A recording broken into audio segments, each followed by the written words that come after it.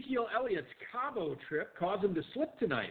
Can former overall Pros versus Joes champ Mike Beers regain his title? Or will 2017 $250,000 Football Guys champs Michael Apt and Justin Smiley rule the day? Follow along with the live draft board tonight. Listen to our analysis as we call the action from the 2019 FFPC Pros versus Joes I Must Break You League number 5 to see who's going to win a 2020 FFPC main event team. We've got a great show for you. Dave Gerzak is here. I'm Eric Balkman. Stick around. Your high-stakes fantasy football hour starts now. Everybody, if you got what it takes, because I'm KRX and I'm on the mic and premieres on the break.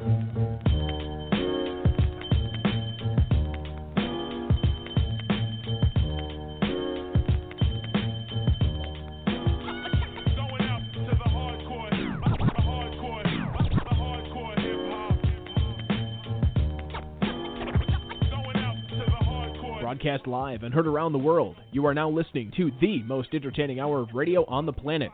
It's the High Stakes Fantasy Football Hour presented by MyFFPC.com with your hosts Eric Balkman and Dave Gerzak. The High Stakes Fantasy Football Hour is your home for football analysis from the best fantasy players in the world. And now, because no one else was available, here are Eric Balkman and Dave Gerzak. With the master rhymer, that's the lead behind the video rapper. You know the top rhymer, tapper. Down goes another rapper, on to another rapper. Punch up the data, knowledge reigns supreme over. Top of the evening to you, Rob. Thank you so much. Greetings and salutations to all of the Balkaholics and Gerzakinetics hanging out, listening in tonight. Welcome to the latest episode of the High Stakes Fantasy Football Hour presented by MyFFPC.com. I am, of course, your slightly above average host, Eric Balkman. My co-host is the patron saint of fantasy football, Dave the Dizzle Gerzak. Coming up tonight, we have the fifth of 6 extra special bonus episodes for you. It is the FFPC Pros versus Joes I Must Break You League number 5 draft tonight, and we will be covering it for 2 full hours. You can follow the live draft board. I posted it in the Blog Talk Radio chat room. It's also posted on the social channels for myself, for the HSFF Hour, and for the FFPC, both on Facebook and Twitter. You can connect with us on Twitter at HSFF Hour, at Eric Balkman, at David Gerzak.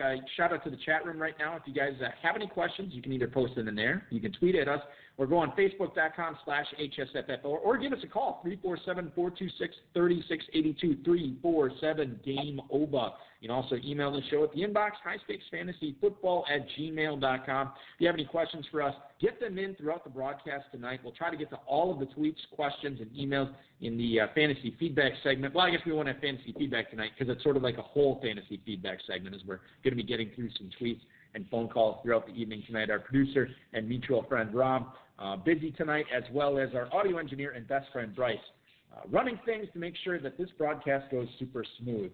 As a reminder, over at myffpc.com, there's a ton of best ball leagues, classic leagues, dynasties, super flexes, all the way from $35 up to $5,000. The FFPC has a league for every budget. We just sent out the early draft slot announcement on Sunday. The next early draft slot announcement is coming on August 15th. So if you pay off those FFPC main event teams by August 13th, you'll find out where you draft coming up on the 15th. All right, let's get into the action here tonight. Here's the rundown as far as who is picking where. From the Quant Edge, it's Todd Burrows at number 1. Dave Scioto and Frank Renner picking second tonight. PlayerProfiler.com's Matt Kelly is going to be selecting third. I alluded to it earlier.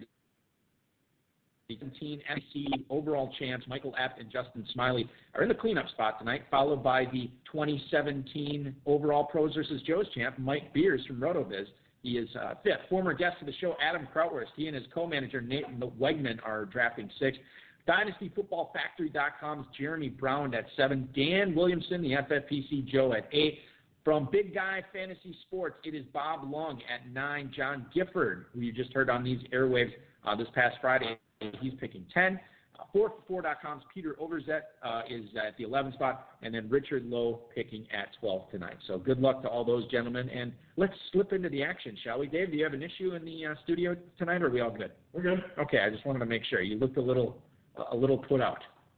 This is radio, so if I look like something, well, I'm literally going to broadcast it because I feel like this is what makes good radio here. I'm going to pick my nose. All right, yeah, you can. Nobody's going to see that. Well, after you announce it. Do you like running backs, Dave?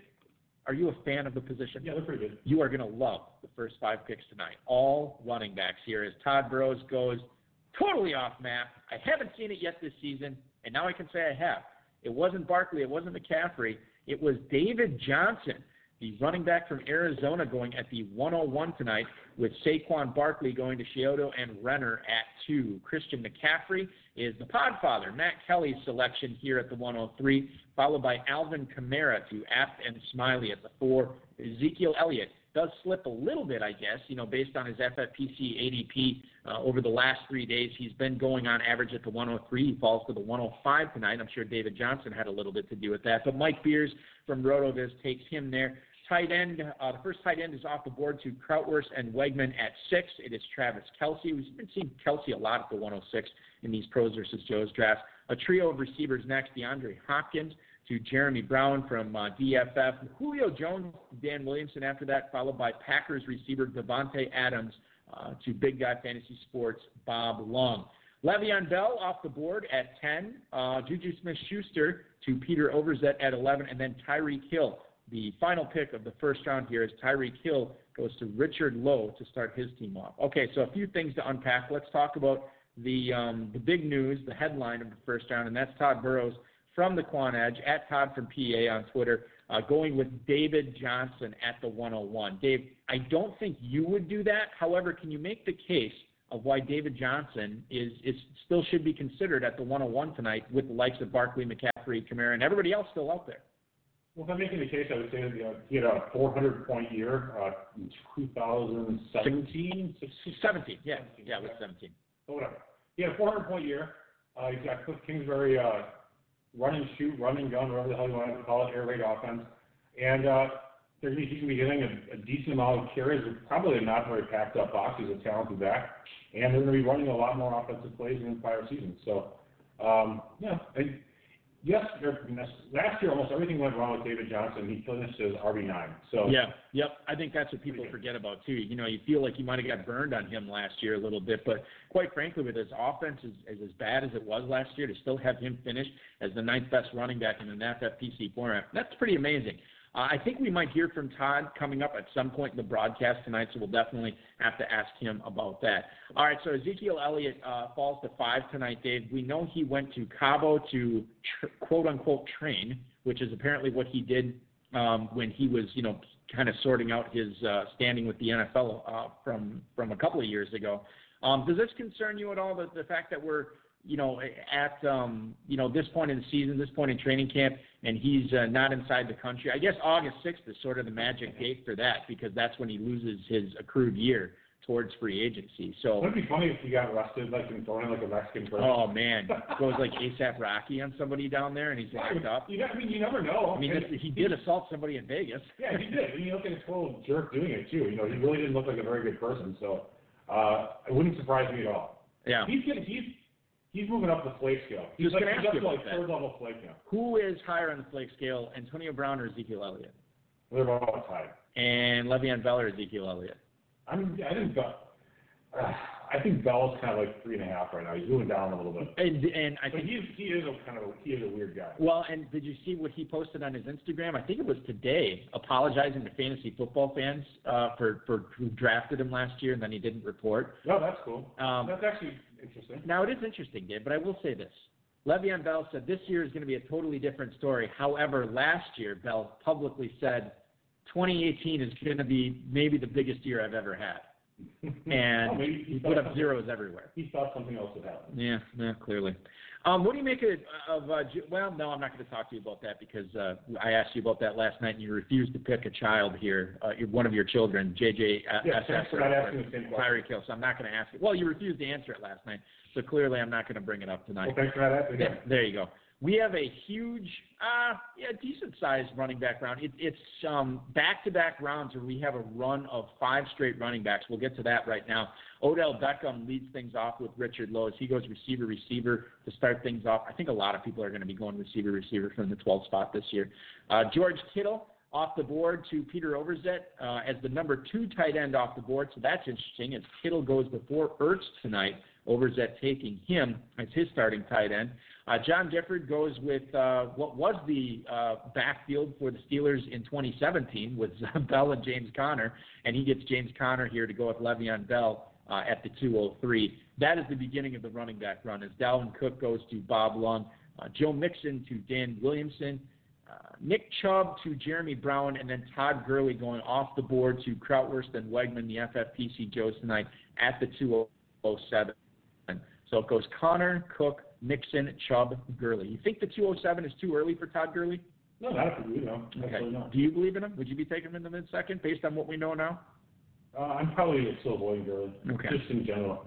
Oh, really? So like third round too, you're kind of finding somebody else. I mean, I guess if you're going to take him in this mid-second round, you probably take him in the mid-third, right? If you're not going to take him in the mid-second round, why are you taking him in the early third? I mean, either you kind of, in my opinion, either you kind of like him or you don't.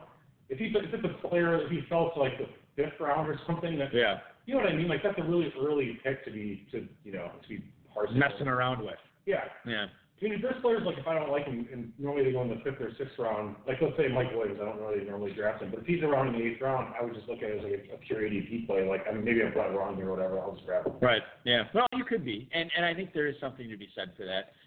I do the same thing. I will draft certain players that I don't like if they're out there at what I view. What was the line from Django Unchained?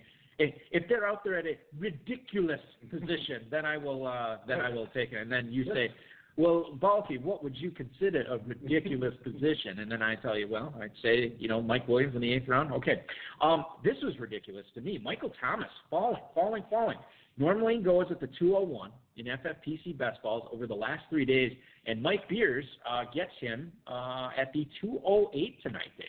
And pairs him with Ezekiel Elliott, so he's going for the all holdout team. Right, yeah. Well, you know who's still out there for no, he's not still out there, forget it.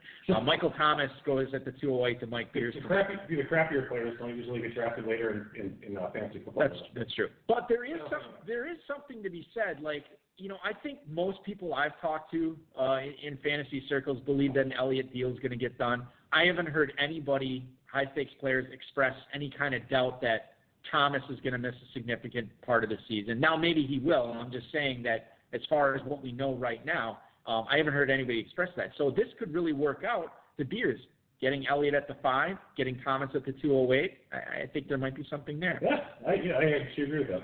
Zach Ertz is the 3rd tight end off the board tonight to Apt and Smiley. They pair Alvin Kamara with the tight end from Philly. Melvin Gordon, speaking of holdouts, goes to Matt Kelly here at the 210, followed by Damian Williams, who actually missed some practice time this week. We'll keep an eye on that. But Damian Williams to Scioto and Renner with the penultimate pick of the 2nd round. And then Mike Evans, the final selection of the 2nd round here tonight for the FFPC Pros versus Joes League number 5. I must break you. Evans goes to Todd Burrows. Mike Evans is a player that we haven't talked a ton about when we talk Tampa.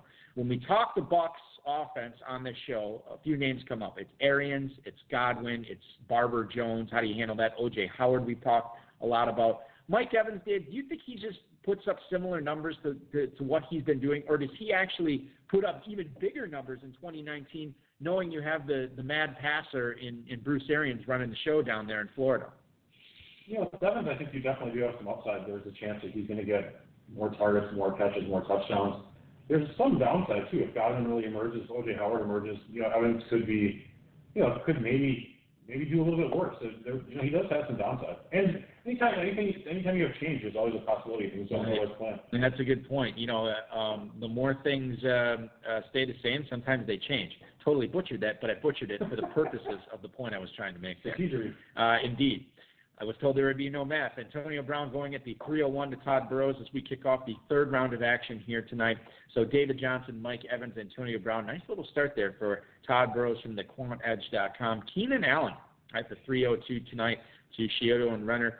Do you think, Dave, as we look at this Melvin Gordon holdout, and I think if there's any holdout I'm taking seriously, it's Gordon's, how could this affect Keenan Allen and the Chargers going forward?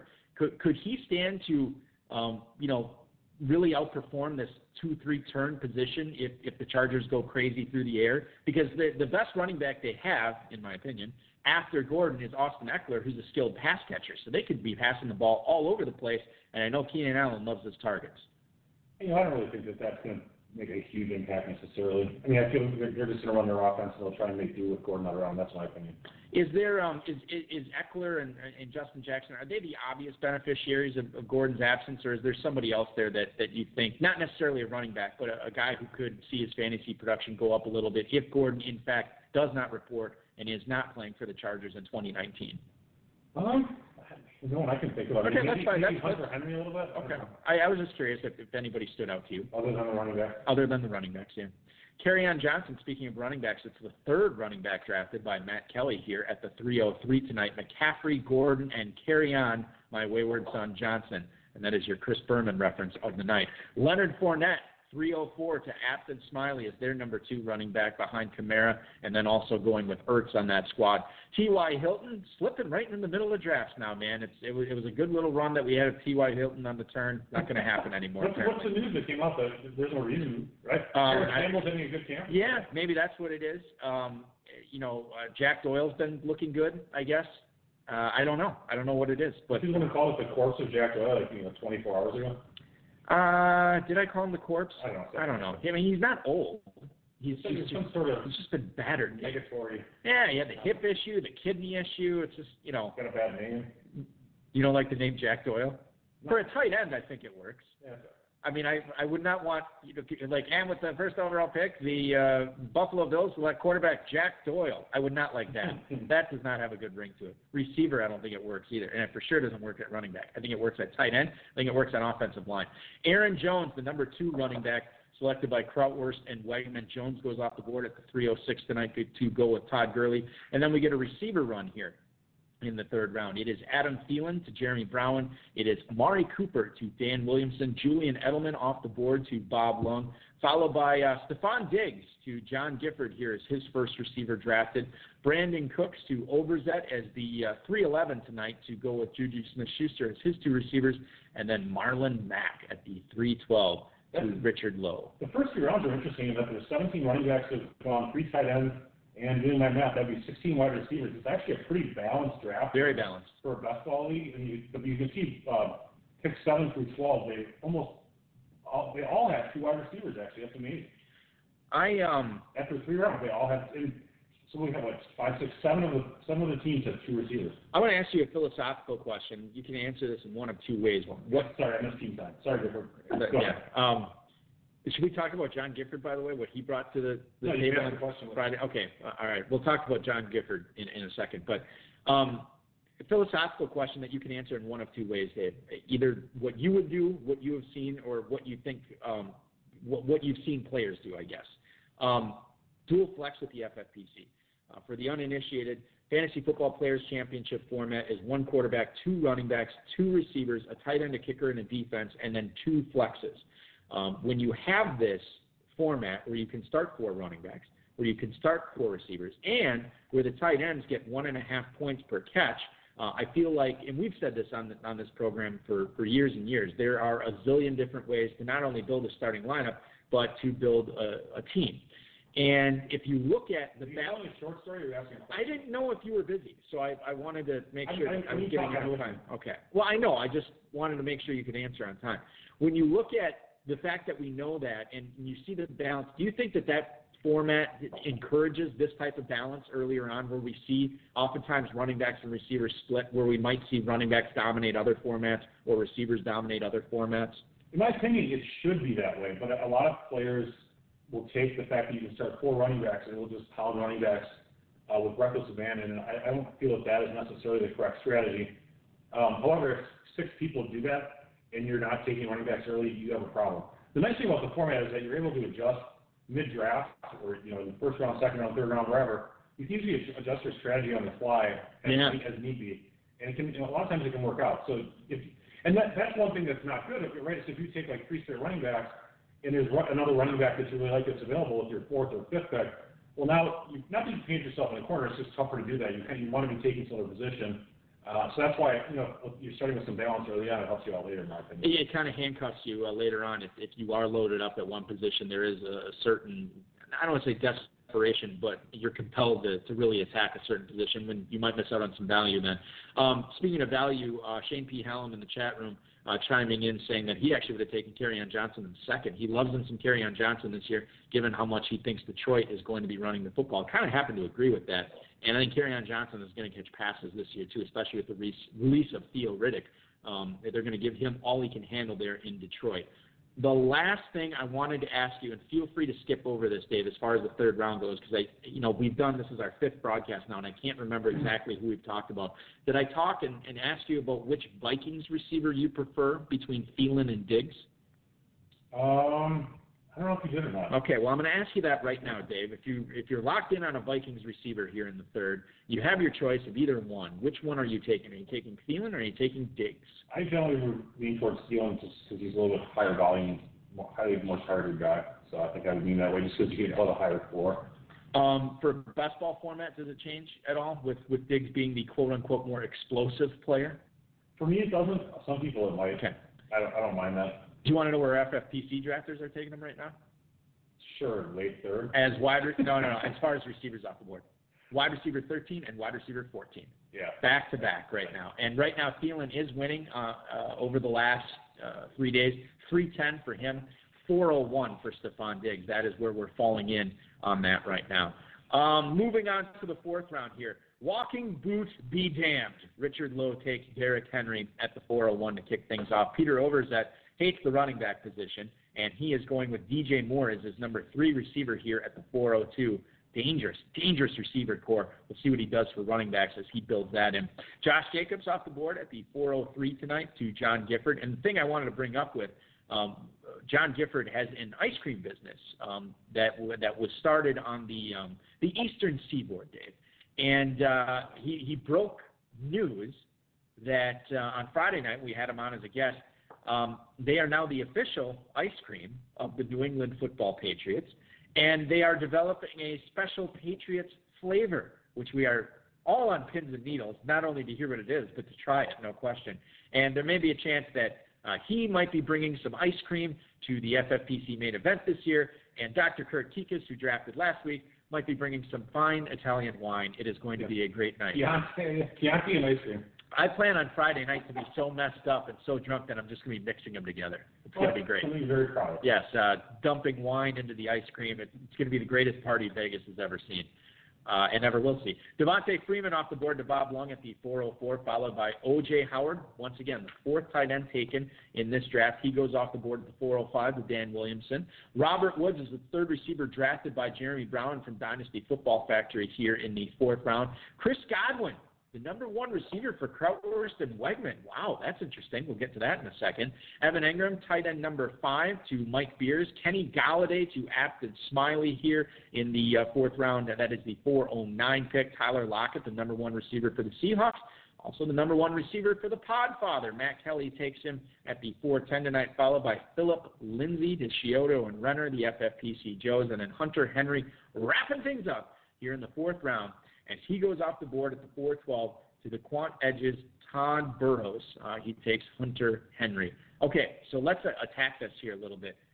Chris Godwin is the number 1 receiver. Now, I shouldn't really talk too much because I will talk because I did have a draft earlier this season where I thought Godwin was my number 1. He's my number 2.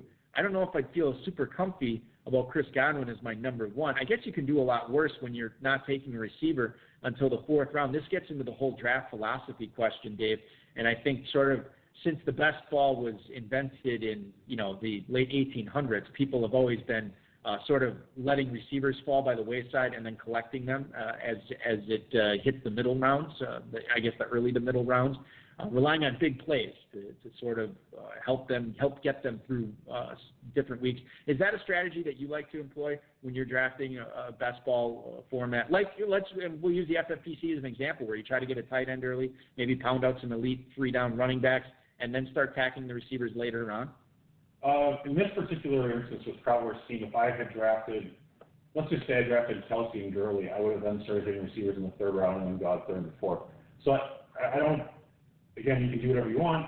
He's just going to be a little bit weaker at wide receiver. The Aaron Jones pick, I mean, if you like Aaron Jones, that's fine. I would have probably just done let's say I took Thielen and then got one, I just feel a little better about the team construction. Because you've already invested a huge draft capital in Chelsea, and you have Gurley to be your anchor RB1. I kind of would be punting RB2 and then be hitting receivers up here in the third, fourth, fifth, sixth round.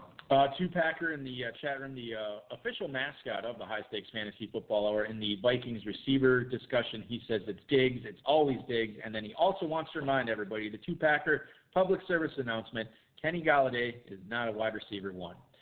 He is the wide receiver one for Apt and Smiley, but they didn't take him till the fourth round. So that is where we stand on that. I don't think any other picks necessarily are standing out for me here. I do want to go into the chat room.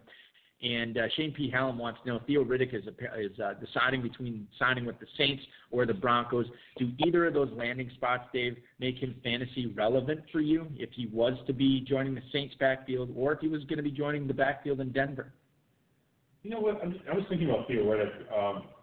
To me, maybe he's a player that just got cut from the Lions, right? That is correct. So I think he's just like a depth signing. He could very well get signed by the Broncos or the Saints, and I think people are like bringing up. They're looking at the Theo Riddick of the past. And granted, he's really good, really maybe great pass catching back. He may not really end up with much of a role. Maybe he's getting signed as a kick returner or something, and maybe he gets cut in the final cuts. I mean, I can't be too concerned about Theo Riddick getting signed by either of those two teams. Can I run this by you, too? I don't think this is something we've talked about. Evan Engram for the Giants, he's Mike Beers' starting tight end in this format at the 408 tonight. And you look at what's happened to these Giants receivers. Now, granted, Sterling Shepard isn't out for the season. Golden Tate isn't out for the season. But if I can paint this picture for you, what if Daniel Jones does get on the field early? Do you think that Evan Engram is the type of tight end the type of pass catcher that Daniel Jones should just get eyes for and just lock on because it's convenient for him, these short passes, and Evan Engram could actually have a big blow-up season in the FFPC by grabbing a ton of catches this year. From Daniel Jones, yeah. I'd be very concerned if I owned Evan Engram and Daniel Jones as my quarterback. So that I would not be liking to see that happen. As much as I think Eli blows, I would not want to see Daniel Jones behind the helm there. All right, to that end, how concerned would you be if you invested a top 3 pick into Saquon Barkley and Daniel Jones is starting games in early October for the Giants? Well, I would have some concern. Barkley is such an elite talent that I just feel like he does somewhat transcend that because he did really well against 8 in the box last year. He's going to face it again this year.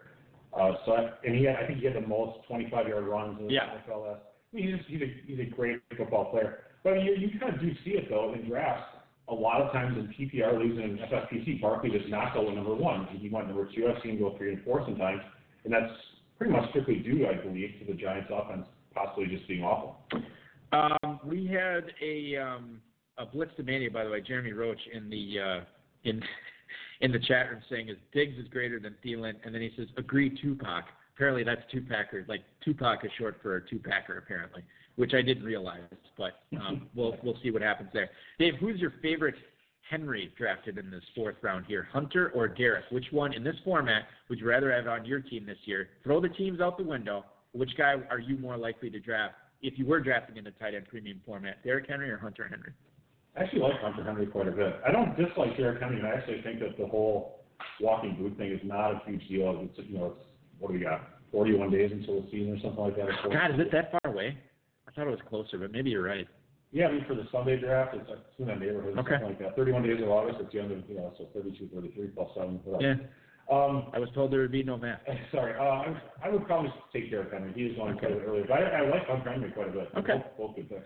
Moving on to the 5th round here tonight, Calvin Ridley is the 3rd wideout drafted by Todd Burrows. He goes at the 501 tonight. The quarterbacks have been cracked, and they are cracked by Chiodo and Renner, taking Patrick Mahomes at the 502. Is the 5th?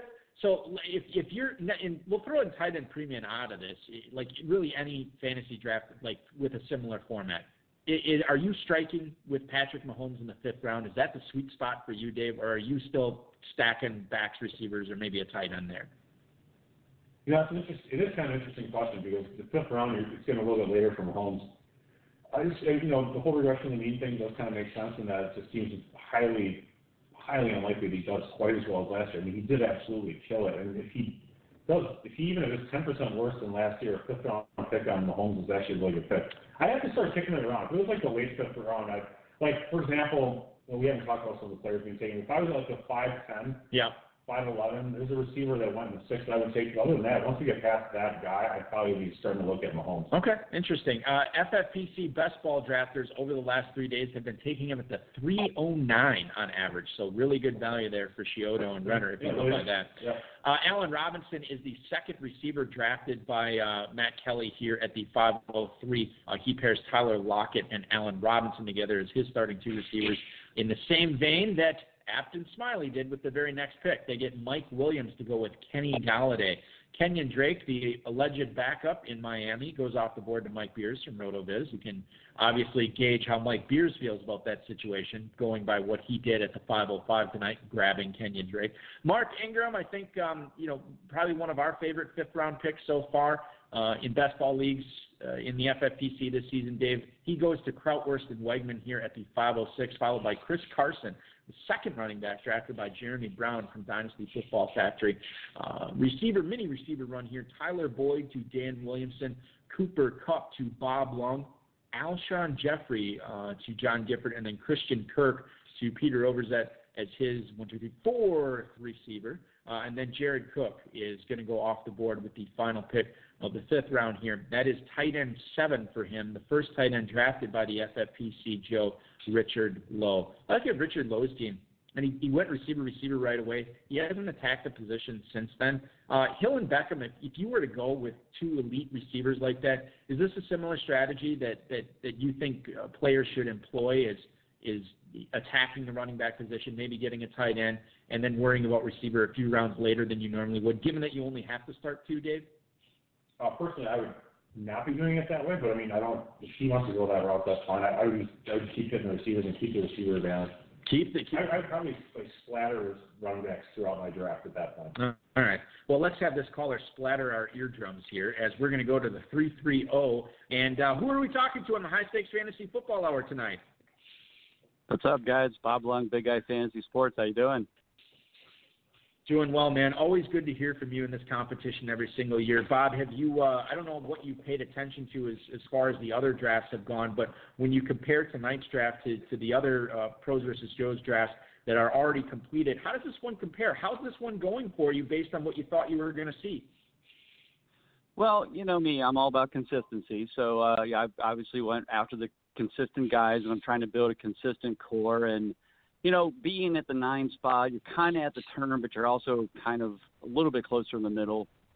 So I did take one flyer after taking my first 3 wide receivers in Devontae Adams, Julian Edelman, and Cooper Kupp, and I took A.J. Green in round 6 to be my 4th receiver, and I'm hoping for a quick, healthy return, and he'll be helping my team, catch up there, or really help them down the stretch. So I thought at that point I really couldn't pass him up. You only need to start 2 receivers. Yeah, you have 2 flex, but even as my 4th, I figure I'm in pretty good shape, and I'll grab some other guys later to fill around that. Bob, you are a veteran of this event. You've drafted many a team in this. Is there a point that, I don't want to say you throw consistency out the window because I know you never do. Totally. Right. But do you get to a point in this draft where you start taking, I know you just mentioned A.J. Green, but taking flyers, right, guys that could outperform their draft spot to really give you a big advantage in this league? Absolutely. I mean, when you're drafting best ball, and especially as deep of a league as this, where we go, 26, 28 rounds, right?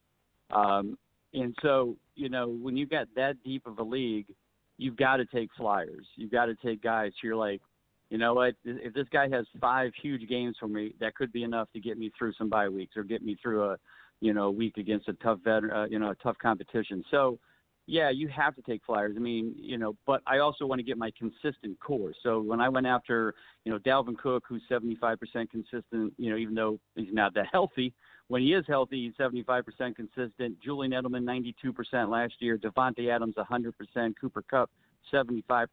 So I want that core that I can rely on to hold the floor up higher. And then if one of those flyers that I grab in the later rounds jump in and have a monster week and score 30 points, that's okay if they outscored Cooper Kupp that week who only had quote 15.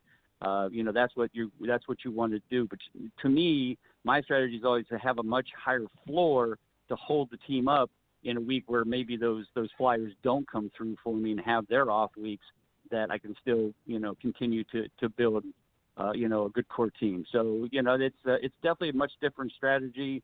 These are the best of the best, best experts. And, you can call these guys Joes all you want, but these guys win some big money in some of these things, and some of these are champions. And, this is a whole different scenario. This is a whole different strategy, a whole different league than just a, quote, typical expert draft or a local league draft. You've got to be on your toes. Bob Lung from BigGuyFantasySports.com joining the High Stakes Fantasy Football Hour tonight here as he is drafting from the 9th spot in the FFPC Pros versus Joe's League number 5. Let's talk about A.J. Green here briefly as you get him at the 604 tonight. Realistically speaking, as you make him your selection there, when you ran it through in your mind, what week do you envision him coming back and sort of being A.J. Green again? I mean, I'm really not expecting him back to October. I mean, you're looking at probably week 5, week 6, even maybe middle of October. And I know 6 to 8 weeks from now puts him in, mid-September. But I'm not, again, because of that spot, I had my 3 core receivers I really could count on. I felt like, even if I don't get A.J. Green back 100% until the end of October, that's fine, because I'm going to need him down the stretch. And if he even comes back to 80% of A.J. Green, that's still better than a lot of the receivers in this league. So it's a risk, and, who knows? He may be out for the year. It may have been, no pun intended, shoot myself in the foot. But, it's a call I had to make, and I just felt like I couldn't pass it up at that point. So, Bob, I have a question for you. So you're picking at pick 9. You have 2 backs, 4 receivers, as we were talking about. So when I would draft a team in a similar method too, which I do actually pretty often, a lot of times I struggle with my RB3 and where to draft that player, because in best ball format you don't have a tight end, and this is a tight end premium format. So there's a lot of teams that have been taking their tight ends, and luckily for you, no one's been doubling up yet. Then you have to, you're looking at the inevitable quarterback one coming up in rounds 8 through 8, 9, 10, 11. So then I always am like, okay, where am I going to try and grab this third running back? What do you have I don't know how many people are listening here, but do you have a strategy in mind for your third running back along with your tight end and quarterback coming up as to where you're going to go with that RB3? Yeah, I have a pretty good idea. I mean, I have them kind of set up in the queue now of a couple guys that I'd like to get as my RB3. They probably won't be guys that'll be, they could be. It just depends on the format. And so, I'm excited about one of the guys, and I'm kind of watching the clock here. There's about 6 picks ahead of me, so I'm hoping to get this guy. I think I will, because there hasn't been a lot of love for him yet. But I've also read some things in camp that he's also really kind of dominating the first team reps. That's great. And, of course, when you're drafting, your third running back is not going to necessarily be someone you're trying to count on all year because your receivers are so strong. I mean, I think that Dalvin Cook and Devonta Freeman picks are really fantastic picks to couple with those 4 wideouts, actually. I mean, we'll talk more about your overall team once we have. Exactly. Yeah. That's when we'll start saying that. Yeah, no question.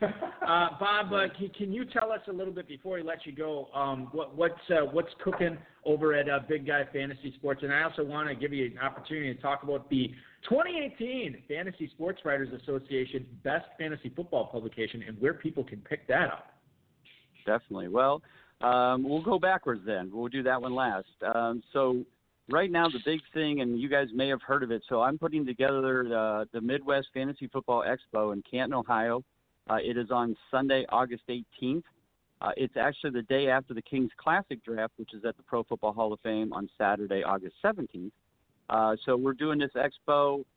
Some of the guys from the Kings Classic coming over. Bob Harris and the guys from Football Diehards are going to be there at the expo. It's at the Cultural Center in Canton, Ohio. If you want to get tickets, it's MidwestFFExpo.com. Use code Big Guy and you can get $5 off admission. But like I said, Bob Harris, Football Diehards are going to be there. Full-time Fantasy, Scott Atkins and all the guys are going to be there. Myself, RotoViz, I mean, just all kinds. We have over 30 booths, almost 40, 50 experts, live mock drafts, a live podcast stage. It's going to be 100% focused on fantasy football. It's not going to be like that SportsCon thing we heard about. So we're doing that on Sunday, August 18th. So hopefully people can come to that. But yes, thank you for the kudos on the winning the award last year for Best Fantasy Football Publication. I was very honored to be nominated 2 years in a row and then to win. And the 2019 guide, of course, is out and doing very well. It's on Amazon. Just go there, search for 2019. You can just search Consistency Guide, and it'll be the first thing that pops up, guarantee it. But you can get it there on Amazon, and then come to the Big Guy Fantasy Sports website, and you can get the VIP upgrade there, and you got the best of both worlds, and you have full access all season long, and can help you, add. I always say I'm the fries to everybody, all the Big Macs out there, the Fantasy Alarms, the, Full-Time Fantasy, the ESPNs. I'm just adding a little consistency on the side. So get the book, add some consistency to your draft prep this year, and hopefully it'll help you, do a little bit better in your leagues this year.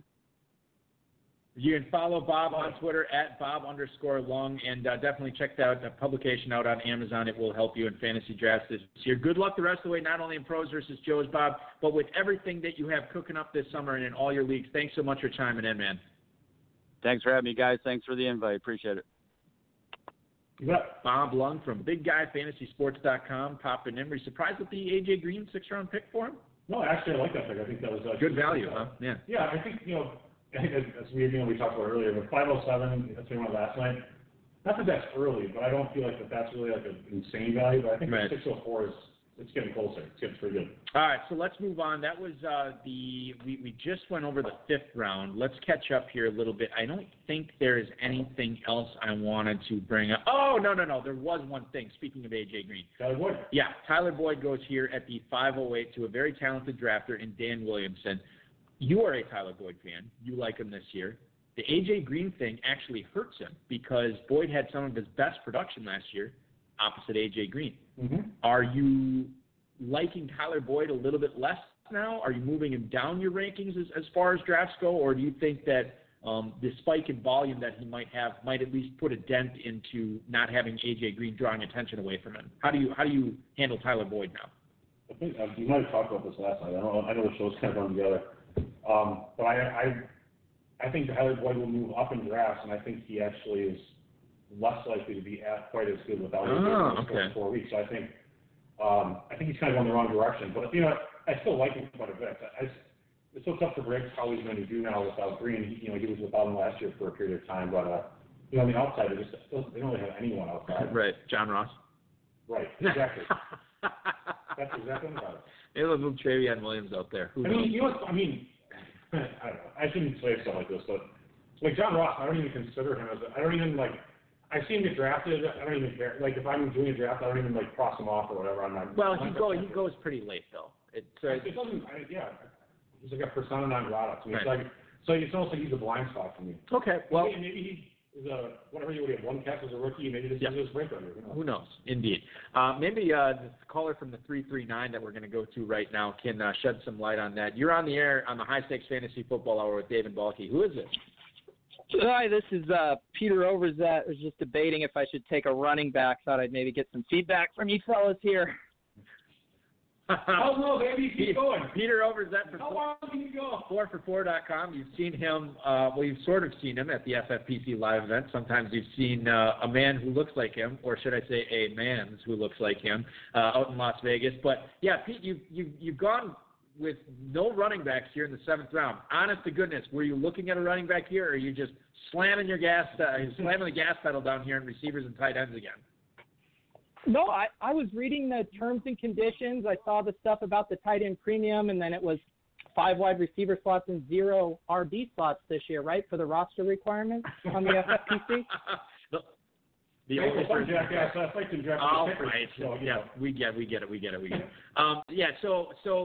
Well, this is interesting because we've seen 0 RB before. I don't know if I've seen anybody go to the 7th round without a running back, but it'd certainly be an interesting proposition for you given how strong your receivers are. When you were looking at this, by the way, you're on the clock right now, Pete. Can you tell us who the pick was?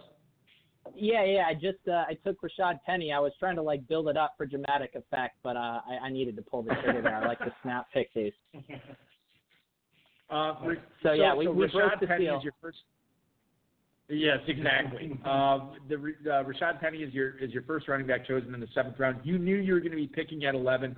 You knew that the elite running backs typically go earlier in the 1st round. How much of this, the way that this draft is unfolded here with all these receivers on your squad, how much of that was strategy where you really wanted to pound that position? Yeah, no, that was definitely what I wanted to do. I would say I've gotten most of the guys I wanted. I was hoping for Diggs to fall to me at the end of the 3rd and settled for Cooks. But otherwise, those, like the first 6 picks were pretty much what I was thinking I was going to get.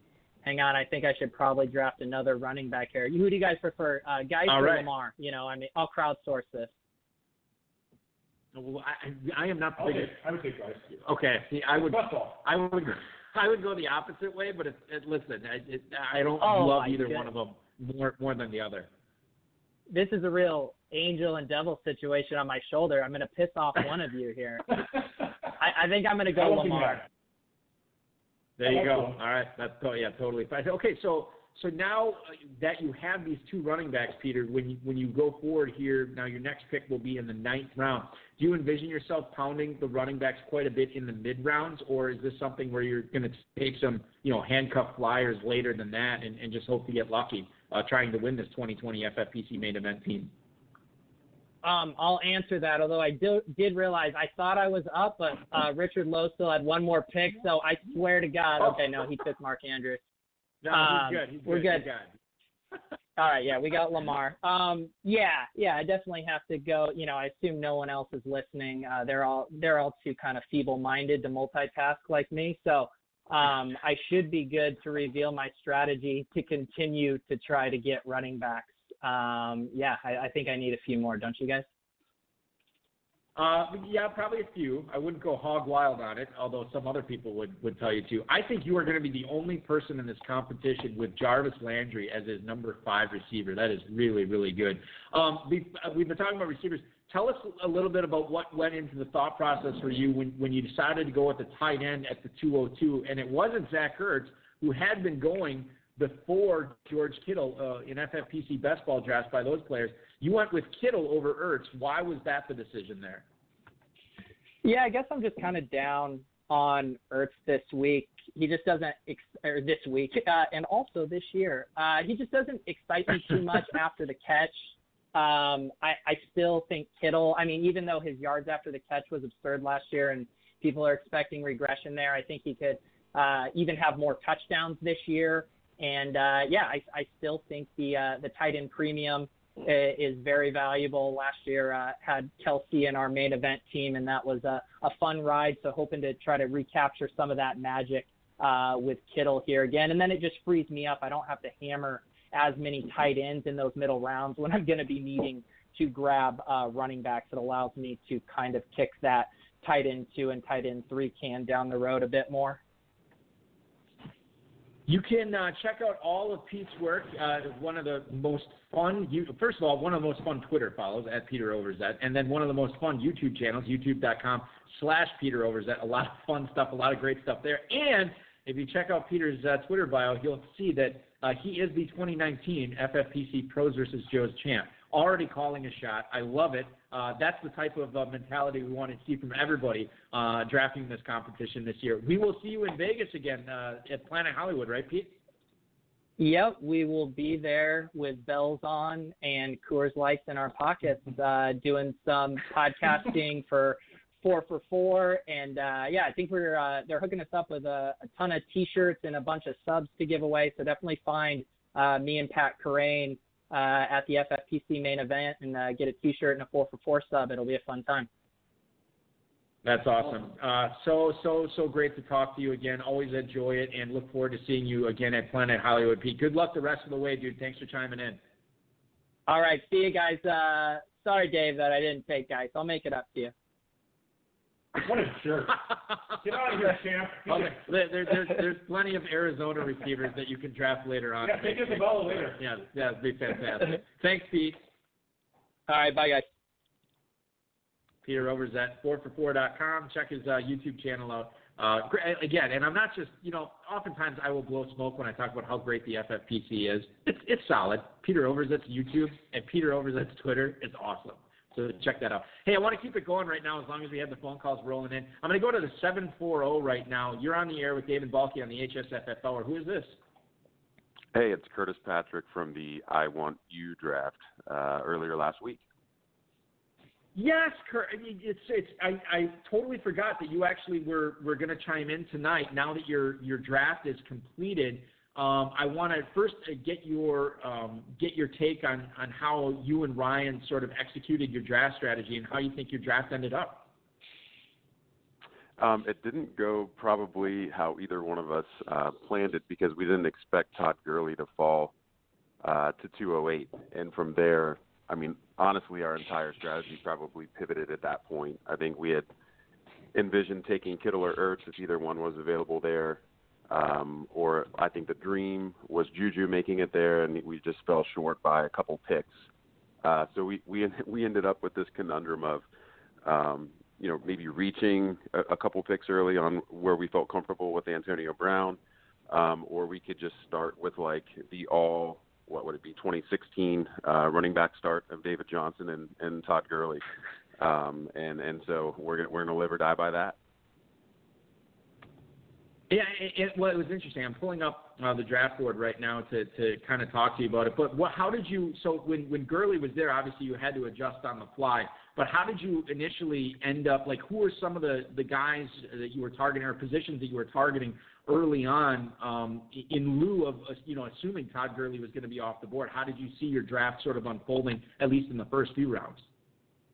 Well, originally we kind of wanted to go with, I think people are describing it as like modified zero running back draft where we knew we'd have to just take whoever we're most comfortable with at 105 at the running back position because we didn't want to not have an elite running back. And then I think we envisioned following that with either a tight end or a slew of wide receivers.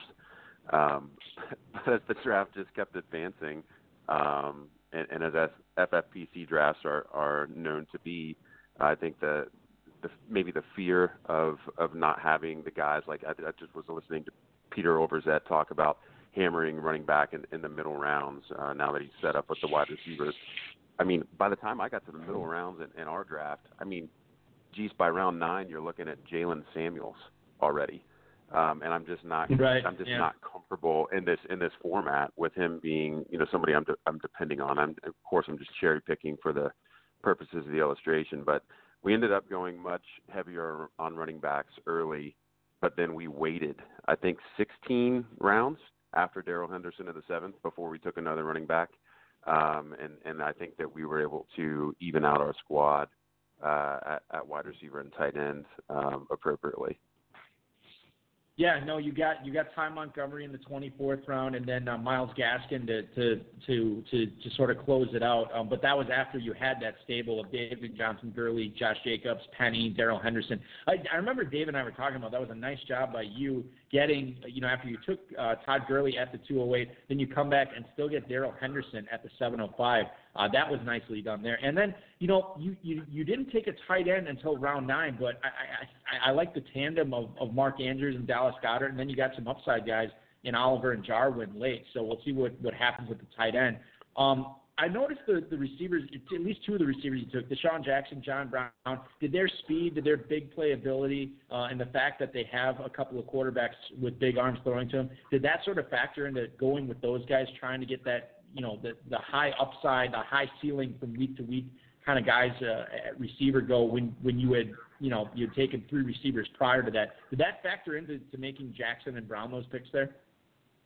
Yeah, absolutely. They're the type of guys that you're just looking for, those 3 or 4 splash games from to help out, Amari and Kenny Golladay, who will probably get enough targets to fill those top 2 wide receiver spots for us each week. We actually started, I think it was around the time when Henderson fell to the 7th, and we were overjoyed, but we also started to say, on wide receivers, and so we started making our list at that point of who are the guys that are the upside weekly explosions that we want to target in the double-digit rounds. And we were lucky enough to get two of those guys a little bit later. Antonio Callaway was a guy that we had hoped to get in the 20th round, and I think we started talking about him even earlier than that. So we think we have some guys that can score some touchdowns and really some long touchdowns, and are tied, especially Jackson and Callaway, to some elite quarterbacks that could be in some high-scoring games. So all in all, I think that, along with Kyler Murray and Josh Allen, we went for the Team Konami code at quarterback, and hope to get plenty of rushing yards there too. We actually, what round did Lamar Jackson go in there? We had really toyed with the idea of Murray and Jackson, but I think he went before round 12, and we settled for 11:09. Yeah. So he didn't make it back. We couldn't pass on Goddard at 11:11 or 11:05 rather. Yeah, exactly, given the tight end situation, no question. Curtis, always good to talk to you. Can you tell the listeners, we know that you're crushing it over at RotoViz, but also Dynasty Command Center. Can you tell the listeners a little bit about what you and Ryan McDowell have going on right there? Yeah, sure. So this is more of a community feel, or maybe even more of a white glove service, if you will, for people who are managing a ton of dynasty leagues, or maybe you're just starting to get into higher stakes and you just want another set of eyes on your startup, or any number of trades that come across, or you have a really unique league with rules that you don't know how to exploit. Ryan, myself, and a team of guys who are trusted dynasty confidants will actually interact with you on Slack pretty much around the clock every day of the year, and help you make those decisions. So it's kind of, I think Ryan had a great tweet a couple of months ago where it was just a picture of a boardroom, and essentially that's what it is. I mean, when it's time to make a decision, you come to us and we help you out with it. And of course we actually have some content that's provided in there too, but it's a little less formal than a website article or something like that. But yeah, you can find out more about that at dynastycommandcenter.com. And the Slack app is easy to use, a number of channels that you can post different questions to, and get direct access to Ryan and myself. And also you can listen to the Dynasty Command Center podcast, obviously, and follow Curtis on Twitter at CPatrickNFL. Check all of his work at rotoviz.com as well. Dude, thanks so much for chiming in. Good job on your draft. I think Dave and I gave it a pretty good grade on it. If I was to put a grade on it, I would say it was an A++. No question. I don't know what Dave's grade is. That was my cursory I love everybody grade that I gave it. But in all seriousness, I thought you guys put together a really competitive team. Running back's going to carry the mail on this team. We'll see what happens. Good luck to you in all your leagues and in all your ventures this summer, Curtis. Thanks so much for chiming in. Hey, and thank you guys for making the event fun. Love that you do the shows this way. Have a good night. All right. Thank you so much, Curtis Patrick. With kind words, Dave. So nice to get those every now and then. Yeah, it's great. Which I guess I make it seem like people are always like yelling at us and being upset. Most of the time we do get a lot of positivity, and we certainly appreciate that on the show. I want to get to one more caller here, but before we do, let's just great, a lot of callers. I do want to get through one more round here just to kind of take everybody through as we're falling a little bit behind. Let's get through the sixth round. 601 was Tariq Cohen to Richard Lowe, followed by Jarvis Landry to Peter Overzet. You have Vance McDonald as the starting tight end for John Gifford, and then A.J. Green to Bob Long, we talked about. David Montgomery, the rookie for Chicago, is going to Dan Williamson as his number 2 running back. Sony Michel, third running back selected by Jeremy Brown there, and then Will Fuller off the board as Krautwurst and Wegman's number 2 receiver. James White, the third running back drafted by Mike Beers here tonight at the 608. Robbie Anderson to Michael Apton, Justin Smiley, and then David Njoku, the starting tight end for Cleveland, is the starting tight end for the Podfather here as Matt Kelly makes him his pick at the 610. Corey Davis and Tevin Coleman, 2 luminaries on my dynasty squads, several of them over the last few years. Corey Davis to Scioto and Renner, and then Tevin Coleman, the final pick of the 6th round. Okay, let's go over to the phone lines right now. I believe we might have a Skype caller. I could be wrong. I don't know. I'm not smart. But I am hosting this podcast right now, welcoming in our next guest. Who are we speaking with? David Njoku to the Podfather. Oh, yes. Oh, boy. Here we go. Buckle up, everybody. All right, so let's talk about David Njoku there. You waited on tight end, Matt Kelly, until the 6:10, and you grabbed Njoku. Was that part of your strategy, to wait on tight end and grab a value like Njoku late? Yeah, absolutely. I was actually going to wait longer, but I panicked because I was ready to hit Robbie Anderson. And I was like, these guys, Smiley and Michael something, they're gonna take him. They're gonna take Robbie Anderson. So it's one of those things where I knew that I needed to have a backup plan if Robbie Anderson wasn't there, but I had this pick lock, and I just couldn't conceive of a backup plan because the other wide receivers, there's a gap to Corey Davis, and I don't love Corey Davis. I don't love investing in that passing game, especially for my third wide receiver. Maybe later, maybe an Adam Humphries. That's the kind of guy I want on the Titans, someone that's inexpensive. But for a cornerstone wide receiver, I just couldn't push the button. I was hovering over Corey Davis, and I was like, David Njoku. I would have done the same thing, no question. So were you kicking off a party when you saw Christian McCaffrey fall to you at 103 tonight? Well, it was either going to be McCaffrey or Elliott. I didn't care. I don't think Elliott's going to hold out. I think he's just looking for an excuse to not practice and not be in the sweltering heat of the summer. So I think he's going to be back. I would have been happy with Elliott. Either way, no big deal. I love McCaffrey, though. McCaffrey. This is PPR, right? Yes, it is. No. Phew. Okay, I thought it was PPR. It is. No, it is. You're good. You're good. Fine. Yes, Thank that's God. an excellent. He is the NFL record holder for receptions at running back. I was actually more excited to get Melvin Gordon because I think that Le'Veon Bell was a cautionary tale for organizations, agents, and players. So I'm very confident Gordon and Elliott are going to show up at some point in preseason, whether it's with new deals or just because they realize the Le'Veon Bell way is not the way to go. When you are looking at running to get a deal done. When you're looking at, and we're talking with Matt Kelly from PlayerProfiler.com. You can follow him on Twitter at @fantasy_mansion. I want to ask you about the Miles Sanders pick at the 703. When you're looking at a running back right there, how do you see his rookie season going in Philly, knowing that they traded for Jordan Howard. You still have Corey Clement messing around in that backfield there. God knows how many other running backs they have. But Miles Sanders at the 703, was this just an upside pick and you feel like he's going to catch passes and eventually he is going to be the man? As my number 4 running back. Trust me, I plan to go all in on wide receivers. I'm going to just go pedal down on wide receivers, knowing that I have a couple wide receivers as my starters, number ones, Lockett and Robinson. I was like, okay, I could make a luxury pick here at running back. I want to get my running backs relatively early, get that out of the way. And Miles Sanders is the best talent in the draft at the running back position, by far and away, I thought. He would have gone higher. He would have been a first-round pick if there was no Saquon Barkley. So he only had 1 year of production. But when you look at the production in his 1 year, you look at his athletic profile, this guy had the profile of a first-round pick, and he goes to a team that is like the perfect situation. You have a prolific offense with a great run-blocking offensive line. There are very few of those in the NFL. You have some nice run-blocking units. You have some prolific offenses, but it's rare that you get both.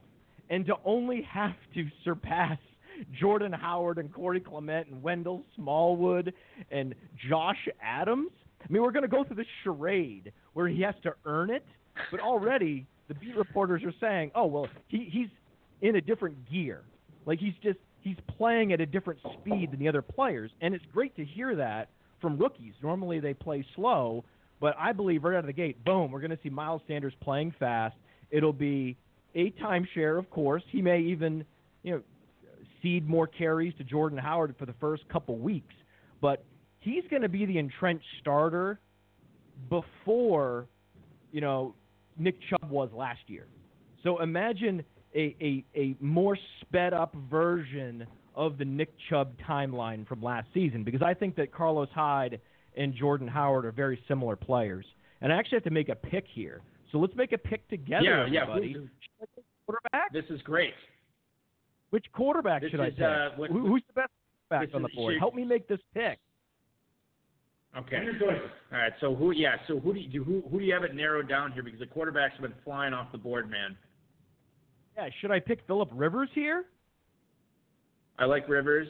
I like Rivers. I think you could also go. What about Josh Allen? Josh Allen would be an interesting pick here too.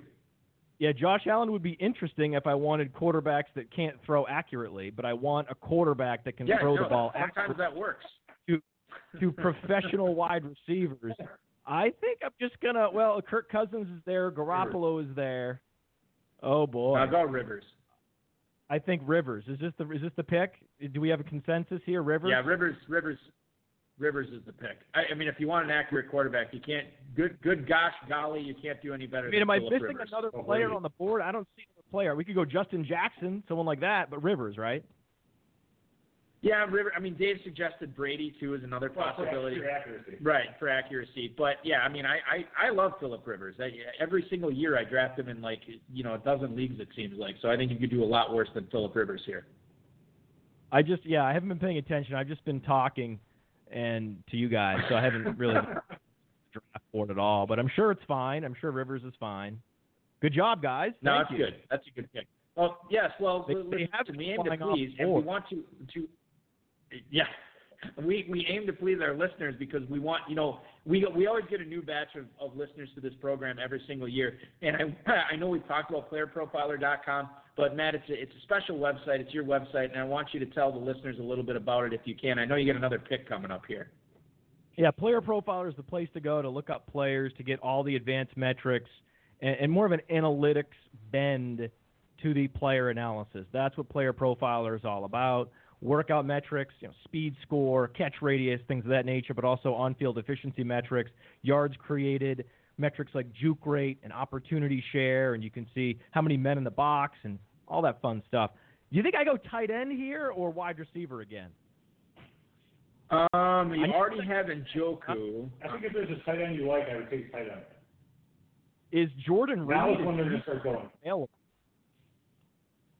He's a tight end. Yeah, no, and he would work here. I think Jack Doyle is another interesting pick that would work here for you. Both those guys are on the board, and I think FFPC drafters would have had those guys off the board by now too.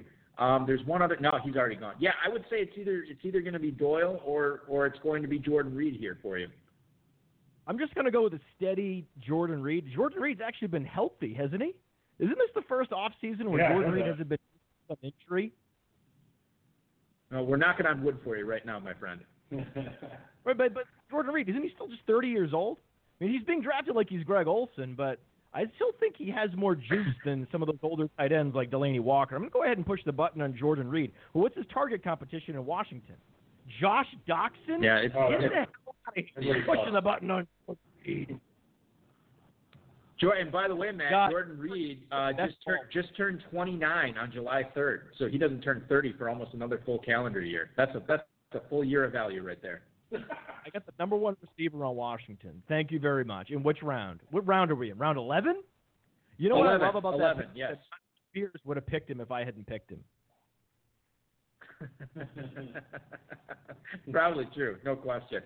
Listen, we can follow Matt Kelly on Twitter at DM him right now. He's Mike Beers. What a foul mouth! Mike Beers, you're so polite. What, you can't say that to me? Not very nice, Mike. The draft chat is certainly spicier than our draft room chat tonight. I was massively. You can follow Matt on. Who are you sniped on? Oh my God! I was assuming that Chris Godwin, Calvin Ridley, Galladay, those players would be there. So these guys ahead of me, Michael and Justin, they sniped me on Robbie Anderson, but they sniped me again on Kenny Galladay prior to that. But again, these were the best wide receivers available on the ADP board. So I was like, these guys are just going to do the thing. Like, they needed a wide receiver. They're just going to do the thing where they're just taking the value guy and they're not going to overthink it. Sure enough, boom, boom, Galladay gone, Godwin gone, DJ. I couldn't believe who I had to draft in the fourth round. Like, the reason I went running back for the first three picks is I assumed I would have, some quality upside wide receivers available to me in round 4 and round 5, and I basically got the bare minimum. I got Tyler Lockett, was like my fourth choice of the wide receivers typically available in that draft slot, and Allen Robinson was my fourth choice of wide receivers typically available in that draft slot. It just so happens that these are wide receivers in their prime with big play potential and quality quarterback play. Mitchell Trubisky, it's questionable, but not awful, right? Not Josh Allen. So I'm not upset, but it could have been better, right? Best case, it's DJ Moore, Chris Godwin. It's not that. Like, I wish I could have had that. In other draft rooms, I could have had that, and I don't have that, and that kind of sucks. But, okay. That's sort of like, I would say that's probably a good definition for what my wife thinks of our marriage. I'm not upset, but it could have been better. It doesn't suck, but okay, whatever. I think that's pretty accurate. PlayerProfiler.com is where to check out all of Matt Kelly's work. Follow him on Twitter at @fantasy_mansion. Matt, always good to talk to you. We will talk again real soon, dude. Good luck the rest of the way, man. You're welcome. Hey, check out Mike Gesicki's workout metrics on Player Profile. I'm going to try to draft him and then get sniped at the last minute. I'm sure that's going to happen, no question. Matt Kelly, ladies and gentlemen, always fun to talk to. And getting sniped by, the other thing, and I should have mentioned this to Matt, I don't know if you realized it, but Michael Apt and Justin Smiley, remember, they are the 2017 Football Guys Players Championship overall winners. They won $250,000, so they certainly know how to build a team. And they're taking advantage of it tonight. We left off in the end of the 6th round, so let's get into the 7th here. Darrell Henderson leading things off to Todd Burrows at the 7:01. It's Sammy Watkins to Chiodo and Renner right after that, followed by Miles Sanders, and then Latavius Murray to Apt and Smiley. Eric Ebron, the second tight end drafted by Mike Beers, followed by Kiki Cutie, and then Austin Eckler to Jeremy Brown from Dynasty Football Factory. Dante Pettis, the 4th receiver drafted by Dan Williamson, and then Jordan Howard, the new Eagles running back, as the number 3 rusher for Bob Lung from Big Guy Fantasy Sports. Then it's Austin Hooper backing up Vance McDonald for John Gifford, Rashad Penny, and then Curtis Samuel to end round 7. I want to talk about round 8 because there's some pretty important quarterbacks that went off the board. In fact, these are the first quarterbacks that have gone off the board since the 5th round. So quarterbacks really, really falling in this draft tonight. Mark Andrews for Richard Lowe is his number 2 tight end, followed by Lamar Miller. You heard that pick live from Peter Overzet right here. Cortland Sutton and then Larry Fitzgerald to John Gifford and Bob Lung, respectively. Then we see Darius Geis, who Peter Overzet was deciding between him and Lamar Miller. He goes Miller. Geis goes to Dan Williamson. Then Deshaun Watson as the QB2. Marquez Valdez-Scantling, the number 2 receiver for the Packers, is going to be the number 4 receiver for Krautwurst and Wegman. And then a couple of quarterbacks, Andrew Luck to Mike Beers, Aaron Rodgers to Apt and Smiley. D.D. Westbrook goes to the podfather there, and then we see Delaney Walker, and then Kyler Murray, Dave, falling to the final pick of the 8th round. It's weird because Kyler Murray is a rookie, and he was the 5th quarterback taken, but at the 8-12, I think there's some value there. Yeah, no, normally he's like the stuff that we said yesterday, the 7 quarterback. Yeah. I put in the chat that I really like the Murray, and I don't want to say the next pick because you get offended all the time, but the Murray and next pick combination. All right. Well, even though Shane P. Hell disagrees and thinks that this player is QB15. Do you think that Todd took Kyler Murray first just to say that he got Baker Mayfield as his backup quarterback? Yeah, maybe. So Baker Mayfield goes off the board at the 9:01, and then Marvin Jones is the 4th receiver drafted by Dave Chiodo and Frank Renner here at the 9:02. Cam Newton, the starting quarterback for Player Profiler's Matt Kelly. Royce Freeman is the 4th running back selected by Michael Apt and Justin Smiley. Royce Freeman goes with the 9:04 tonight. Matt Ryan to Mike Beers. Geronimo Allison to Krautwurst and Wegman. We got a little bit of a Packers receiver stack there on back-to-back picks. And we're going to get into that in a second here. Kyle Rudolph right after that to Jeremy Brown. And then 3 straight quarterbacks, Carson Wentz to Dan Williamson, Russell Wilson to Bob Lung, and then Jared Goff to John Gifford. Hey, same initials. They are the starting quarterbacks for each one of those teams there. Then you have Ronald Jones to Peter Overzet with the penultimate pick of the 9th round here. And then Lamar Jackson off the board as the starting quarterback for Richard Lowe. A little bit of a Baltimore stack there, Dave, with Mark Andrews and then Lamar Jackson. Will Lamar Jackson be accurate enough to throw it to Mark Andrews? That remains to be seen. A lot of quarterbacks going off the board here in round 10. Drew Brees to Richard Lowe. Justice Hill to Peter Overzet as he keeps hammering those running backs as he said he would. Jameis Winston to John Gifford, Ben Roethlisberger to Bob Lung, and Dak Prescott to Dan Williamson. So those 3 teams did not have a quarterback entering round 9. They leave round 10, each of them with 2 quarterbacks. The broken-thumbed Sterling Shepard going to Jeremy Brown here as his number 4 receiver in round 10. Mitchell Trubisky to Adam Krautwurst and Nate Wegman as their starting quarterback. Trey Burton, the 3rd tight end, drafted by Mike Beers here from RotoViz. And then Peyton Barber to Michael App and Justin Smiley as their number 5 rusher. Phillip Rivers, you heard that pick from the Podfather. And then Chris Herndon, the backup tight end for Chiodo and Renner. Deontay Foreman, the 10-12, Todd Burrows from the Quant Edge as we wrap up 10 rounds of drafting action. We have not talked about Deontay Foreman a ton this offseason, Dave. A super young guy coming off that Achilles injury. Are you off him or on him at the end of the 10th round? I know he's being talked up. I'm still not drafting a guy coming off an Achilles, so I'm passing. I'll let other people take him. If he does well, he's going to do well. I'm just looking to see where Deontay Foreman is normally. He normally goes with the 10:09, so that's right around the same spot where he had been going in FFPC drafts. Let's go back to the phone lines here, and we're going to go to the 610. You're on the air on the High Stakes Fantasy Football Hour with Dave and Balky. Who is this? It's Todd Burrows. You caught me right on my Donta Foreman pick. Oh, perfect. Podfather's up right now, Achilles, then, Todd. and he was on for about 8-9 minutes, so the headache is real. That's good, man. I love you guys talking smack. Okay, so all right. I just heard it, Todd. You're on the clock he right might now. be a nice who's going to guy, be the pick? But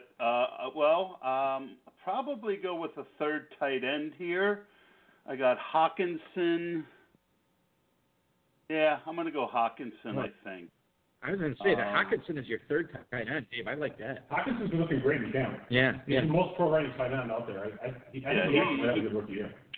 He's ready. Now I got to pick. I'm going to go with my 4th wide receiver here, and I got 3 guys that I'm. Should I tell you the 3 guys, or is that in poor taste? Sure. I got Anthony Miller, Dante Moncrief, and Tyrell Williams. I'm pretty sure I'm going to go with one of them, but give me your thoughts before I look at my team first, and then tell me what I should do there. Personally, I like Tyrell Williams. He's 27 in his prime. I'm not a big Moncrief fan. He's only had 5 years to break out and hasn't done it. So that's my. That was the guy. That was a quick sell job there by Dave Gerzak, ladies and gentlemen. Good job. That was the guy. I got Antonio Brown, and it makes sense. I think I like Tyrell Williams. I think he's a very, very talented player. I owned a lot of him each of the last 2 years. The development of Mike Williams really ate into him, and the fact that they slowed down that offense. But Oakland is a lot of people have been talking about the Bengals being a sneaky team. I think the Raiders are more sneaky. I think people underestimate Gruden's ability because he's kind of a knucklehead with player personnel. They forget that he's pretty good at scheming guys open. And, I really like that offense to surprise people this year. So, Todd, and we're joined by Todd Burrows here, the host of the Run to Daylight podcast. Follow him on Twitter at Todd from PA. We want to talk about what you did tonight that nobody has done in any of the Pros vs. Joe's draft thus far with the number 1 pick, and let's take somebody other than Barkley or how McCaffrey. The Podfather gives me a headache? No. Sure, I want to hear okay, well, you want to get into No one has ever done that on the show before? All right, I'm sorry, I interrupted. No, I'm kidding, Podfather. The headache's real, but I don't mind you too much. Go ahead. So what about David Johnson at the 101? Tell us the thought process there, Todd. I'm really big on the Cardinals this year, and I felt like from the corner I was going to have a lot of trouble getting Kirk and Kyler. I can't believe I got Kyler that late. I agonized. I thought it was pretty simple that I was going to go David Johnson, but Christian McCaffrey. They clarified the statement today that I had been worrying about him. That they were going to take his touches down a little bit, and I just worry with McCaffrey. I mean, they're both great picks, right? We're talking about guys. The difference between them hopefully shouldn't be too much. I can't say that I disagree with McCaffrey going ahead of him normally, but I just thought that I wanted a piece of, I would guarantee myself a piece of what I expect to be the cheat code for winning at fantasy football this year and get David Johnson at the 1. Yeah, and the other thing I want to talk to you about a little bit is the Darrell Henderson pick here at the 701. Now, he normally does not last that long in FFPC best balls. Even recently, his ADP, as I bring it up here, is normally going at the, 701. So right there is where he's normally going. So you look at Darrell Henderson, and how do you gauge that Rams backfield this year, Todd? When you look at Gurley with the knee issues, a lot of people were panicking earlier. I think that's subsiding a little bit, maybe not a ton. But what's Darrell Henderson's role this year? Because certainly there's a high ceiling there for him. Yeah, and but I think there's going to be a bit of a floor there too in that offense. I think they identified the fact that when Todd Gurley got hurt, the offense wasn't the same without the screen game. I read that today. But if you look at my team, I really was shocked that I got Evans and AB at the end of the second and beginning of the third round. I was really pretty shocked that Hunter Henry made it to me, and Calvin Ridley was a good pick. So I felt like after the DJ pick, I had gotten a lot of great value. I think the Tevin. When does Tevin Coleman normally go in this? Because in a regular FFPC. Todd, over the last 3 days in FFPC best balls, he's normally going at the 605. You got him at the 612, so obviously a half round of value there, no question. Yeah, so I felt that he was a value, and I just feel like you need to mix risk into every team, that every team is a balance. And let's face it, if Gurley can't go, Henderson has league-winning upside, and shout out to Dave Hubbard and Nelson Souza and Noah Rudell for talking me a little, explaining to me, I've learned a lot from those guys this offseason, and I about taking those game winners. So I think that he's one of those guys that maybe he doesn't have as safe of a floor as I'd like, but he definitely has that upside, that league-winning upside that you're looking for in a winner-take-all best ball. I will say, Todd, that your interactions with those guys on Twitter are part of the reason I still go on Twitter. Otherwise, I hear it's political trash and stuff I just can't stand. So much negativity. But you guys have good interactions. Talk a little smack here and there. But there's good information being put out by all you guys, so it's good stuff. Yeah, well, and I'm.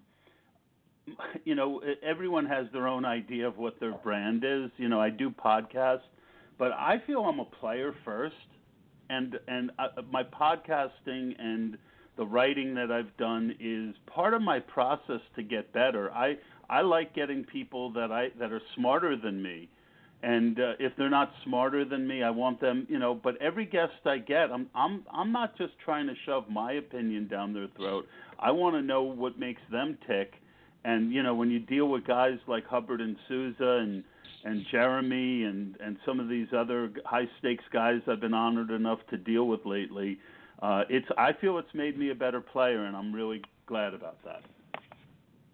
Well, we're glad that we had you on tonight for sure, Todd. For anybody who's interested, you can get the Run to Daylight podcast. I believe that's Blog Talk Radio, but you get it wherever podcasts, basically where you can find podcasts, you'll find the Run to Daylight podcast. And I want to throw one thing out. I've been doing these Get in the Ring contests, and it's basically similar to Pro versus Joe's, where there's high-stake players and analysts, but there's also mid-level best ball grinders like myself and Seth Inselman, guys who've had a lot of success, and then we also have 3 or 4 fans each episode. So if that's something that you're interested in and you would like a shot to do a $77 best ball, I mean, you guys pay for it, but then you come on the podcast and you're part of the team during the draft, and everyone seems to have a lot of fun. So if guys, high stakes, low stakes, mid stakes, fan, whatever, contact me at Todd from PA, and I'll put you on the list. Yeah, I was just going to say, it's really it's a neat way for someone that, maybe they play here and there, but to get interactions with all these people that normally play higher end stuff, or that they play maybe 200-300 leagues, some of the people that you have on. Right. it's just a way to kind of, for $77, you have a chance to win, and you get that kind of an education at drafting, and you have a good time. Yeah, no. I think that those are really going well. Yeah, absolutely. And you can, and for a reminder, too, Todd is the lead best ball analyst for the Quant Edge. You can check out his work there, but that Run to Daylight podcast, for sure check that out, especially if you are definitely into best balls. That is a must-listen to. Todd, thanks so much for joining us tonight. Good luck in all. Picks. You want to wait for the next back-to-backs? Yeah, we can hang out here and figure out what you want to do is, and I'll tell you what. Why don't we do, Dave? Why don't we do this? Is we'll start our team by team analysis with Todd's team here while we wait for him to pick, and this will be the first. This team sucks. Right. This will be the first time we've ever done this with the player literally on the air with us. Right? So this is how it shakes out now with Todd for his running backs. David Johnson, Tevin Coleman, Darrell Henderson, Deontay Foreman, Mike Evans, Antonio Brown, Calvin Ridley, Tyrell Williams, tight ends Hunter Henry, Dallas Goedert, T.J. Hawkinson, Kyler Murray, and Baker Mayfield are the quarterbacks. Now, I'm not just saying this because Todd's on the air, but honest to God, you drafted a lot of players I like. And, I know Dave's not the biggest Foreman guy, but I think he can bounce back. I like Henderson in the 7th. I like, going balls to the wall here. 150 carries last year. Lamar Miller is holding on to that job by his fingernails, in my opinion. And if Foreman has anything, I think he could really pay off. I like the quarterback combo, and really to get 3 tight ends by the end of the 12th round in Henry, Goddard, and Hawkinson, that was really, really good. We'll see what you do with running back the rest of the way. Certainly there's some high upside, low floor type guys out there, which, listen, we're halfway through the draft. This is what it's going to be like. And you've done a bunch of these, and it shows. I think this is a really solid team. Dave, what are your thoughts as you look at Todd's team here from the 1 spot? I agree, actually. He picked off, interesting, one would argue, or people would argue that he needs with David Johnson for 1 pick, whatever. But you got to get your guys. He picked off a lot of value. I think he got value with Hunter Henry, with Ridley, with all the receivers that went. I think Ridley at the 501 was actually solid. Tevin Coleman, I think, was a solid pick there, too. Darrell Henderson, I like that. I do think that in the 7th round, it's not bad. Murray and Baker Mayfield, I thought were great. Even Foreman, I'm not the biggest Foreman person. However, I do agree with your take on Lamar Miller. I don't like Lamar Miller all that much. That's why I was advising guys earlier. So if he's healthy, he's going to do something. I thought Goddard and Hawkinson along with Henry, that's a great combination. I love Tyrell Williams. Did you point out the Tevin Coleman pick? That's a pick I like too. At the 6-12 with McKinnon's issues, I think that makes sense. Todd, what are you? Okay, so we're getting into the 14th. The 14-12 and the 15-01, you have 3 tight ends on your squad. You have 4 receivers, 2 quarterbacks. You have 4 running backs. What are you looking at here to do at the end of the 14th, early 15th? Well, the Podfather must not be happy with me talking crap about him. He took Derek Carr. I had a strategy of what I was going to do here, and now I'm going to do it. But Carr was going to break that strategy. And I think it's going to it's going to end up with a conversation. I'm a big believer in getting good kickers in this format, and my plan is to take 2 of the top 3 guys here, and maybe when I took Kyler and Mayfield, it started a bit of a quarterback run, continued a quarterback run, and I think one of the few advantages that you have when you play on the corner is that you can influence runs, and when you get a run going, and I don't think that's going to happen here, but that's okay. I don't think these guys really understand you find in pros versus Joes the kickers go a little later than the FFPC, but. I'm really happy to lock up 2 good kickers, and it's 1 of 10 positions, and I feel like I can win now every week that position. Greg, the late. You left the number 1 receiver for the Cardinals. You could have Kyler Murray, and you left the Great White Hope on the board for 2 I kickers. did, and guess who's top of my draft board? Yeah, exactly. He's right on the top of my draft board. Yeah, I know. I know. We'll see where he goes. Greg. Maybe I should have gotten off the phone 5 minutes ago, and I would have taken the Great White Hope.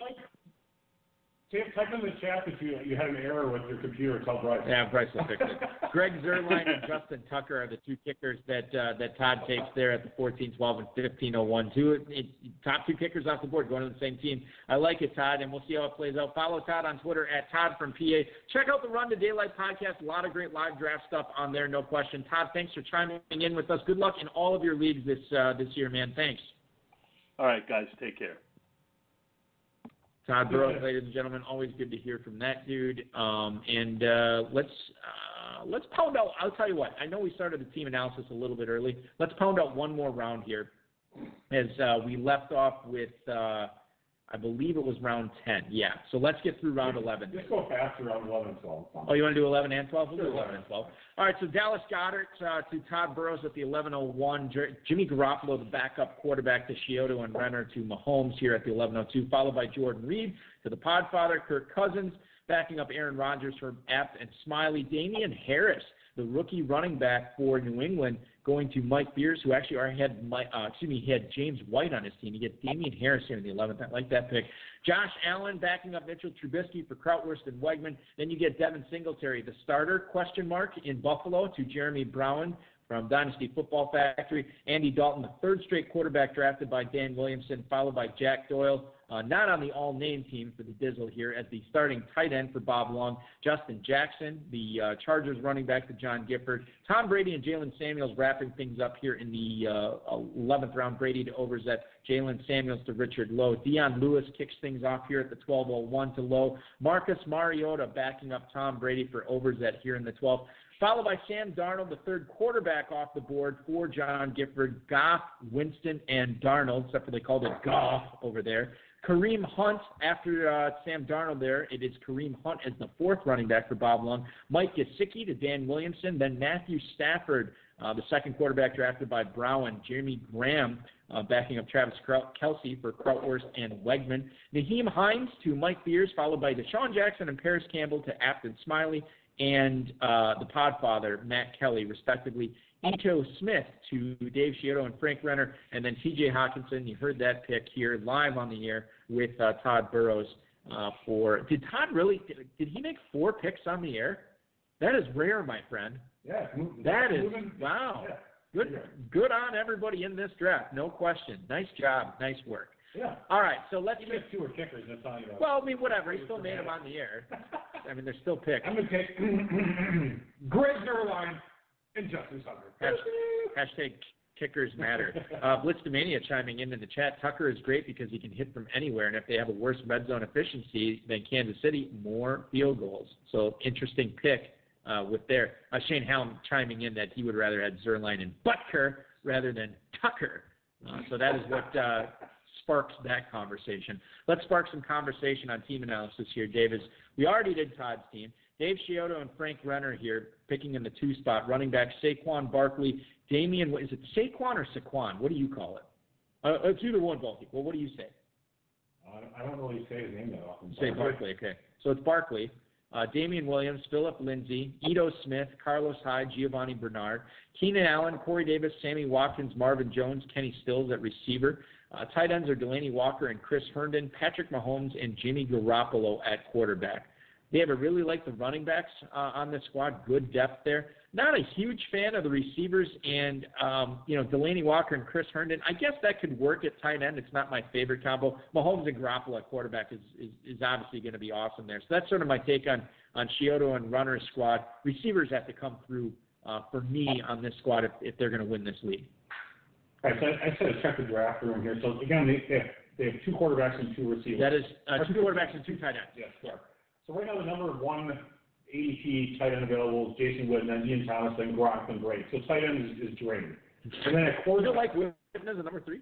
I don't hate him, but I'm just saying it's drained other than maybe Witten. All right, okay. And then at quarterback, it's Flacco, Haskins, Eli Manning, Fitzpatrick, Rosen, Daniel Jones. They have 2 and they have 2.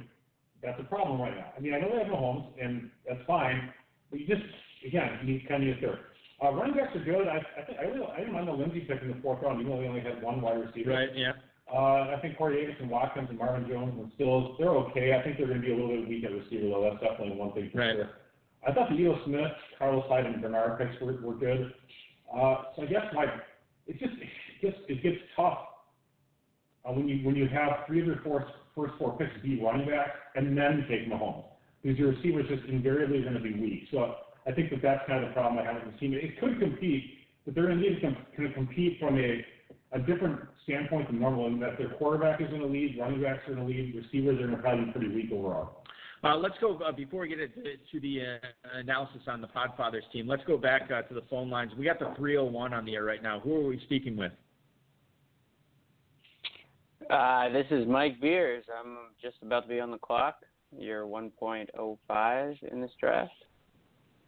All right. Mike Beers, former overall champion of the FFPC Pros versus Joes. He is about to be on the clock here in round 16. Take us through your thought process as you look to acquire another player to try to help you get that belt back. Well, whatever. So, I probably need a wide receiver here. I've been kind of sitting out wide receiver since I got a gift of Michael Thomas at toward the second round there.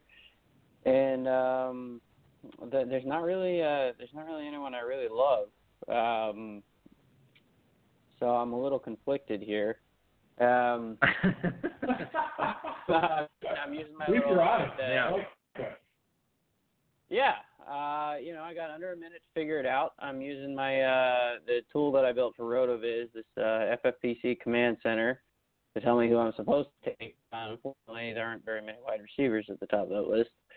But I think what I'm going to go ahead and do is bet against the miraculous Emmanuel Sanders recovery in Denver and with Deshaun Hamilton here. I think he's been a nice value throughout the draft season.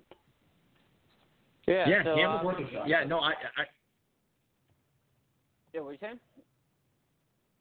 Yeah, go ahead, Mike.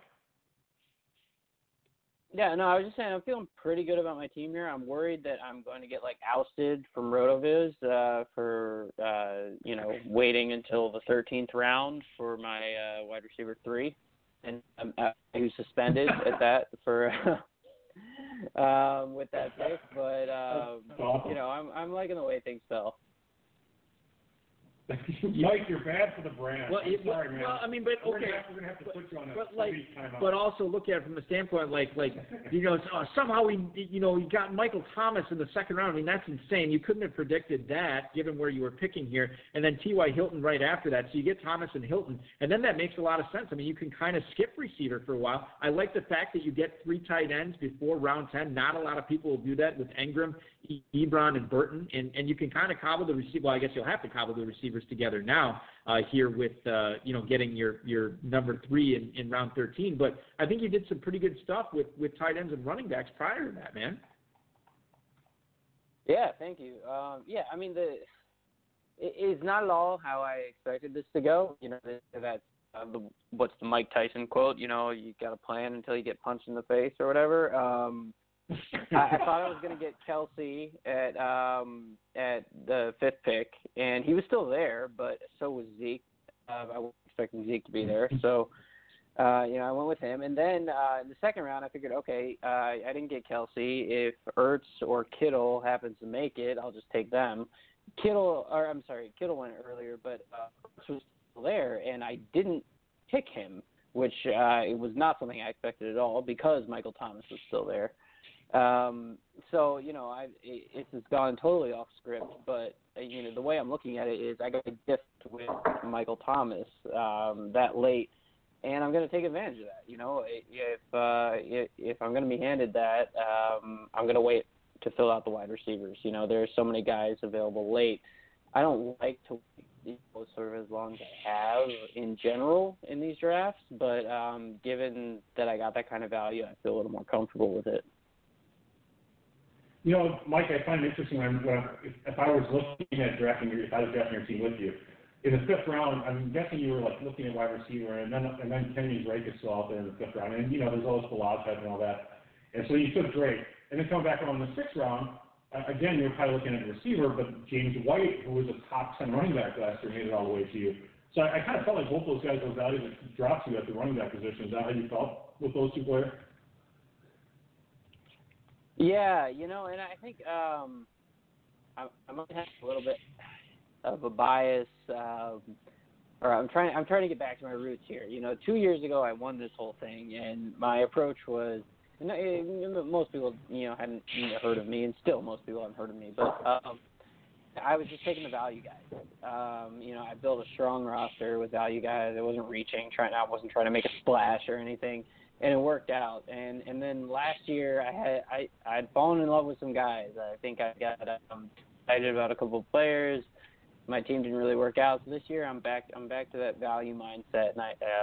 And James White, like you said, top 10 scorer last year. You bake in tons of regression. I mean, not just a little bit of regression. We love to talk about regression, but you bake in, 15 places in the rankings of regression, and James White is a value where I got him, I think. Absolutely. Totally agree. Yeah, so that's it's been my approach so far. I think the one reach I made was Ingram at it was a 4.8. That one, just with all the collapse going on in New York, and if he stays healthy, I think he's in line for a lot of targets.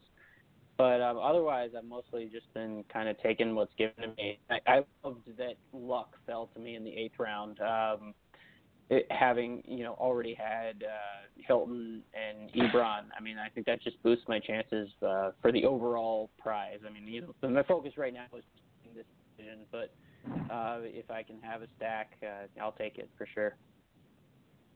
We're talking with 2017 FFPC Pros versus Joe's overall champ, Mike Beers. You can follow him on Twitter at BeersWater. Check out his work at rotoviz.com. We are coming up on your pick again. I believe you are on deck, or are you on the clock? One or the other. Are you pounding the receiver? Now I'm on the clock, are you blowing the receiver horn again? Okay, there you go. So is it going to be another wideout here, Mike? I got to look at him for sure, but I think the kicker run is on. I was listening, and Todd tried to start it maybe one round too early, but I got to get a guy. I got to get a starter here, I think, because I want to end up with 3 of them. So we're probably looking at, I'm probably going to go with Elliott here, and then I'm just going to out for a little bit on the skill positions to see what comes back to me at kicker. I think kicker is more important than defense in terms of, striking earlier just because of injuries. I want to get a guy is locked in as starter. Defense, even if a key player on the defense gets hurt, you still have that defense the rest of the year. So I guess the time is now with the longer this pick in my next one. Jake Elliott was the winner for the pick selection here at the 1705 for Mike Beers, and Mike Beers was the winner of the 2017 pick in the Pros versus Joe's Challenge. Mike, always good to talk to you. We'll follow your work at rotoviz.com. Obviously, a lot of the tools there that you helped create, and then obviously at BeersWater on Twitter. Always good to talk to you. Good luck getting this championship back under your belt. The fact that you already won it once is insane, but good luck to you doing it again this year, Mike.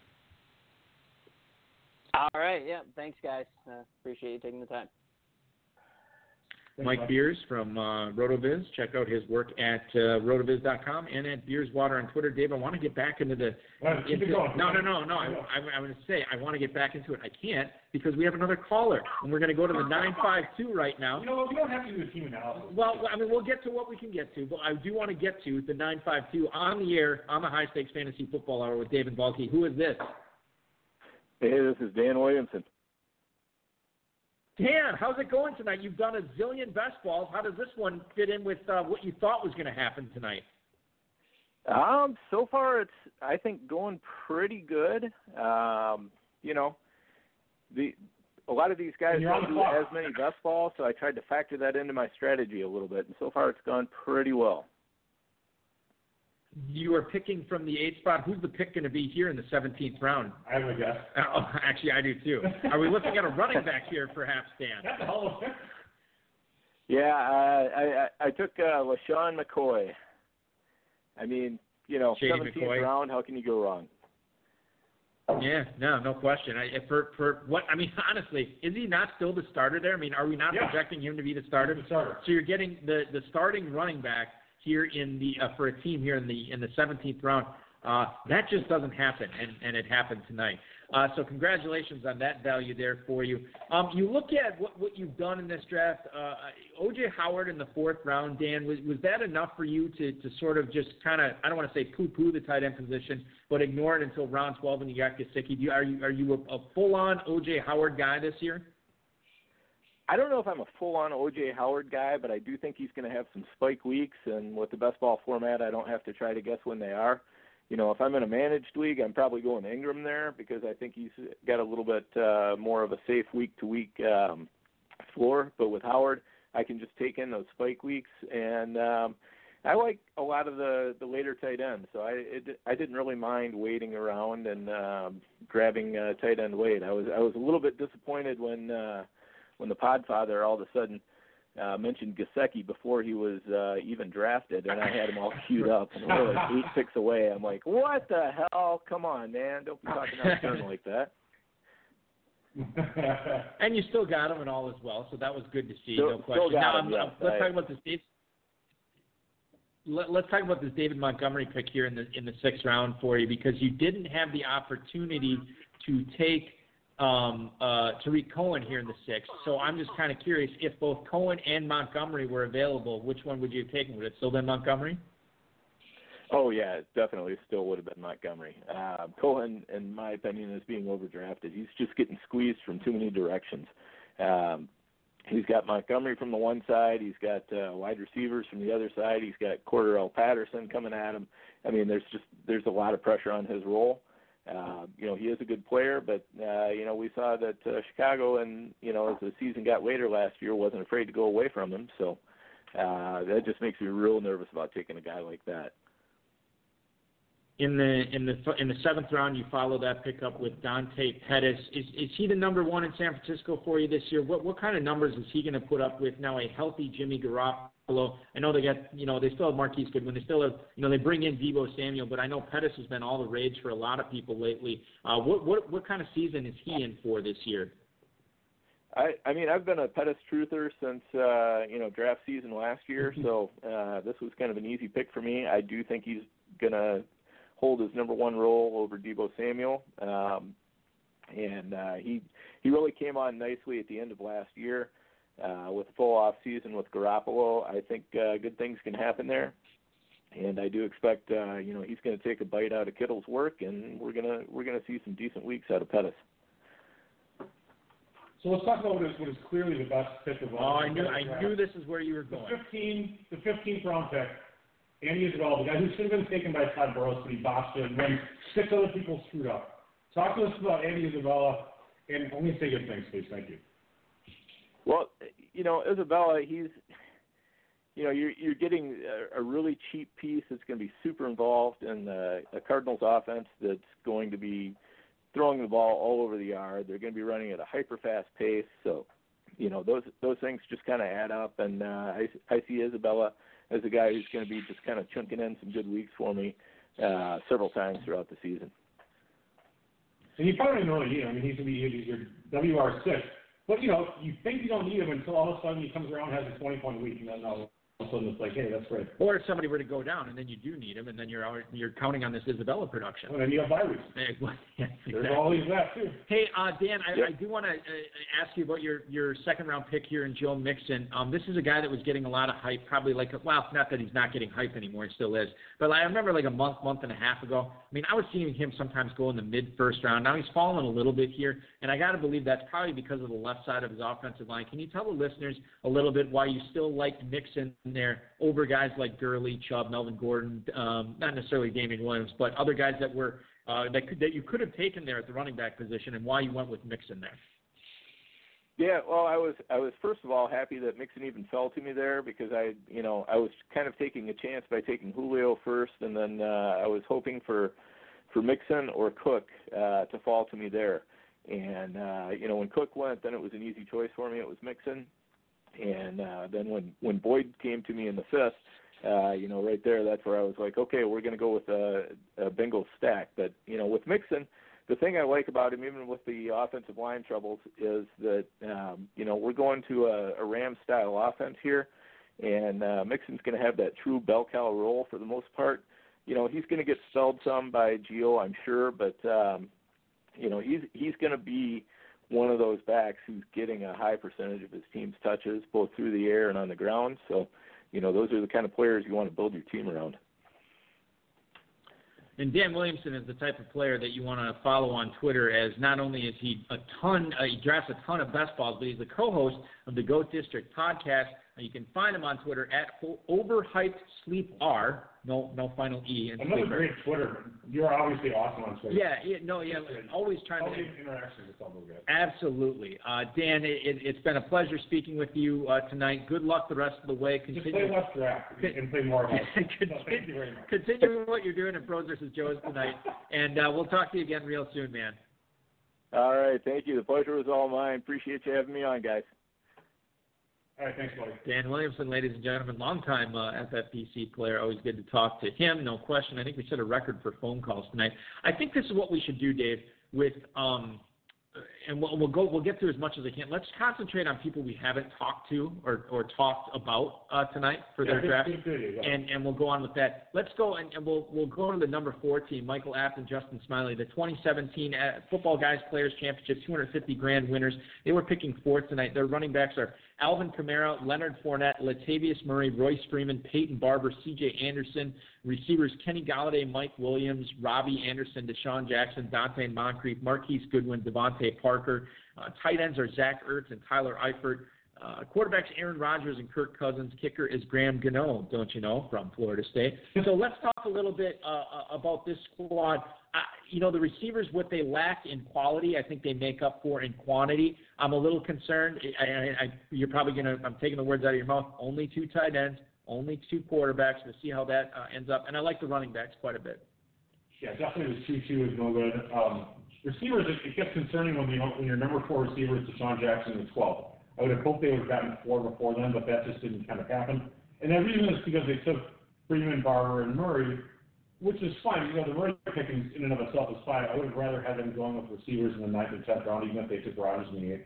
So overall, solid team. They could compete, but you just have problems with. Rodgers and Ertz are great, but I still think you need 3 of everything. 3 of everything. I feel like what's that guy, the announcer on UFC all the time?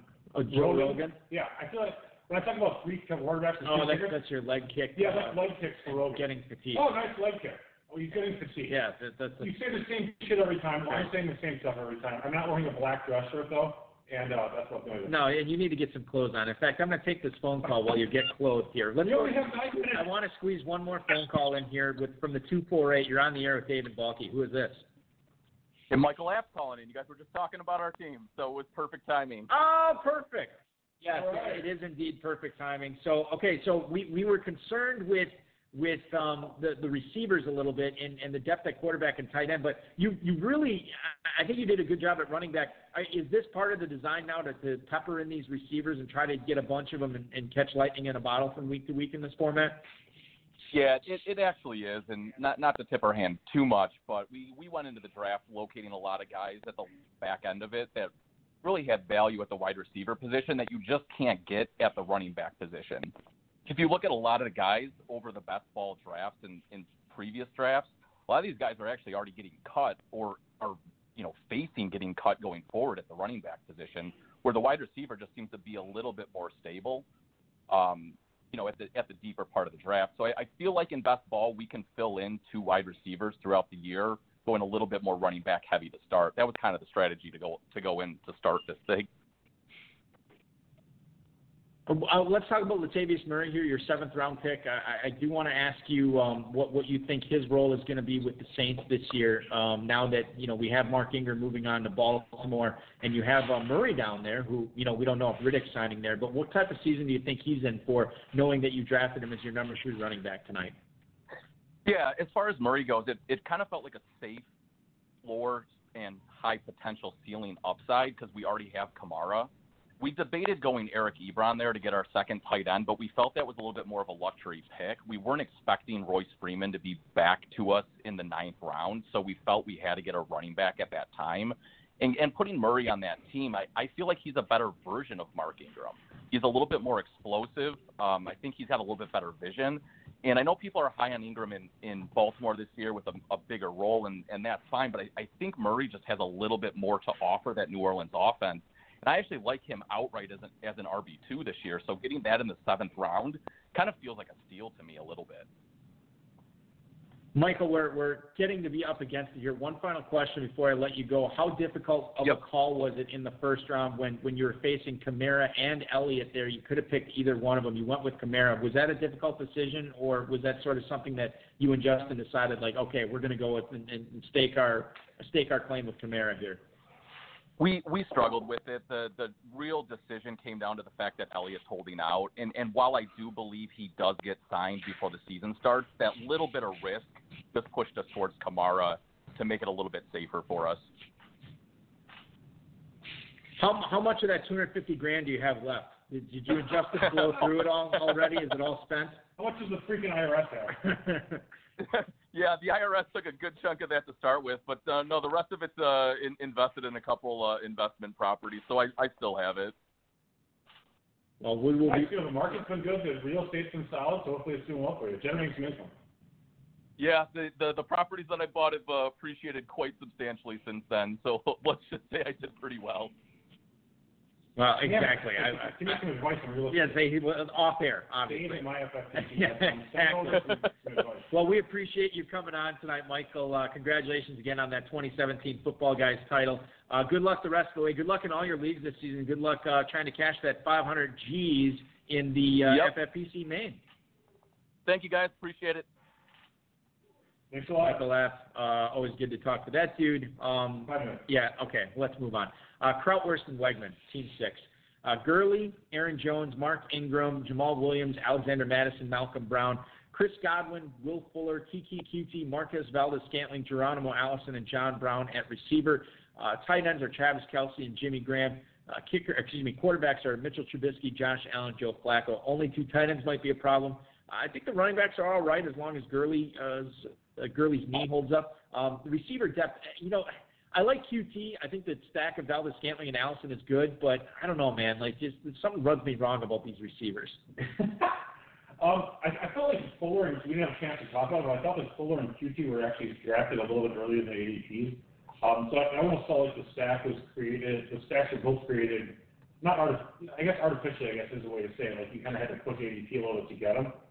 Overall, I don't mind it, but I mean, when you consider it, it's almost like 3 receivers then. Godwin, then Fuller, QT, then, MVS and Allison. I mean, it's possible that Fuller and QT both have good games, but that gets to be a little bit problematic.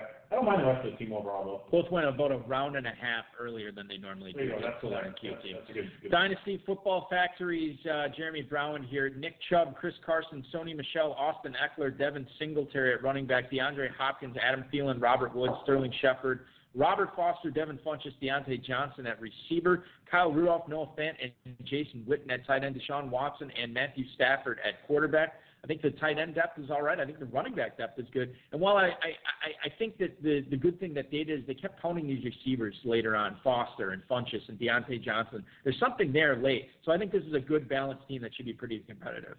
The only thing I disagree with you with is the part about the receivers late. I don't think that they're going to be that effective. I don't think they're going to be that beneficial. So I have a problem with the wide receivers in that they only have 3 through 9 rounds. Although Shepard, coming back off the injury, he might be all right. I mean, he actually did probably fall a little bit further, so I think that works out well for him. Overall, the team's solid, though. Team 10, John Gifford, you heard him on this show on Friday. Le'Veon Bell, James Conner, Josh Jacobs, Justin Jackson, Duke Johnson. Well, a lot of J's there. For his running backs, receivers, Stephon Diggs, Alshon Jeffrey, Cortland Sutton, James Washington, DK Metcalf, and Zay Jones. Tight ends, Vance McDonald, Austin Hooper, Ian Thomas. Quarterbacks, Jared Goff, Jameis Winston, and Sam Darnold. Dave, what do you think about this team? This is another team that got some good balance. I guess the weakness for me would probably be receiver depth. Well, the thing I like about Gifford's receivers after Jeffrey and Diggs, and granted, it's not that great, right, because they only have 4 others, but it's Cortland Sutton. These are all young upside players. Sutton, second-year player, upside. James Washington, 7-year player, upside. DK Metcalf, rookie, but he might start, upside. Zay Jones, 3rd-year player, upside.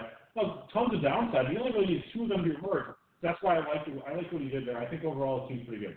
And the final team we're going to look at tonight is Richard Lowe at the 12th spot. Marlon Mack, Derrick Henry, Tariq Cohen, Jalen Samuels, Dion Lewis at running back. Receivers are Tyreek Hill, Odell Beckham, Curtis Samuel, Emmanuel Sanders, Quincy Enunwa, and Trey Quinn.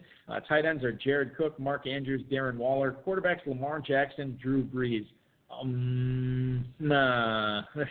I don't want to sound like a broke. Well, no, receiver, they could be all right with receiver on this team. I like the pass catchers, Lewis, Samuels, Cohen, Marlon Mack. I like the late receivers. Yeah. Quincy and Quinn and Sanders, I mean, why not? Yeah, and 3 tight ends by the end of round 14. Good. You know what? I do like this squad quite a bit. Hill and Beckham at the top. I love a lot of their picks late, like Samuels, Lewis, Sanders, Waller, Enunwa and Quinn. I think that actually all works out well for him. So I think he's got a shot, but I guess we'll just kind of see. They only have two quarterbacks. Yeah, and that might be the Achilles heel of this team, but we shall see. I want to thank our guests tonight, Bob Long, Peter Overzet, Curtis Patrick, Matt Kelly, Todd Burrows, Mike Beers, Dan Williamson, and Michael Apt. I also want to thank Darren Armani, who can watch draft tomorrow. The FFPC, Dave Gerzak, our producer and mutual friend Rob, audio engineer, and best friend Bryce, and most of all, each and every one of you listeners, either streaming it or popping into the chat room, hanging out tonight. It is the finale tomorrow for the Pros vs. Joe's 2019 edition. Throw the Damn Towel, League number 6, tomorrow night at 10/9 Central. We're throwing the towel on podcast. Yeah, we will be. Dave Sherman, Chad Schroeder, Ray Cowart, Tyson Yarborough, Chris Carlson, Timothy Skorecki, Richard Clement, Rich Rissinger, Louis Ditta at the FFPC Joe's. For the Pros tomorrow, it's Josh Hornsby from Fantasy Insiders. That's Fantasy ADHD on Twitter. Mike Nazareth from FF Mastermind. Football Diehards, Bob Harris. The Fantasy Footballers, Rob Wozniak. Fantasy Mojo's Darren Armani. And then Fantasy Data's Eric Moody. Remember to sign up for the main event and get in on those classics, Best Balls, Dynasty, and Football Guys teams at the FPC over at myffpc.com. Check out that midnight draft. I was just saying that we are up 1 mind. 7 left on that midnight draft. Get in while the getting's good. And the last thing I will say, remember that early draft slot announcement is coming August 15th. Make sure your team is paid off by August 13th, and you'll have a couple of weeks, maybe even 3 weeks, of preparation knowing where your team will be picking here in either at Planet Hollywood, Las Vegas, or from the comfort of your own home. Want to thank everybody. I think we set a record tonight with most calls, and we really appreciate that interaction. Keep the calls coming tomorrow for the Throw the Damn Towel League. Remember, we're on an hour later tomorrow. It's going to be 10/9 Central for 2 hours. Thanks so much, everybody. Your Tuesday officially This has been another episode of the High Stakes Fantasy Football Hour presented by myffpc.com. That was broadcast live and heard around the world. Eric and Dave will be back next week with more analysis, interviews, and advice from a guest much smarter than they are. Thanks for listening, and we'll talk with you again next week. We're on a team explorer, even more so if we on tour. Me and E explore the country, wondering about the evening before. Trying to explain where the time went, while other rappers find a studio to grind in. What is this Baker Mayfield for life thing? Is that a recurring joke that I missed tonight that you posted? I almost saying Mayfield sucks. Oh. We should have I got 5 on it with you and Shane P. Helen for Baker Mayfield. Yeah, could be very interesting. I didn't All right. 10/9 Central tomorrow. It's the place to be. Thanks again, everybody. Talk to you then.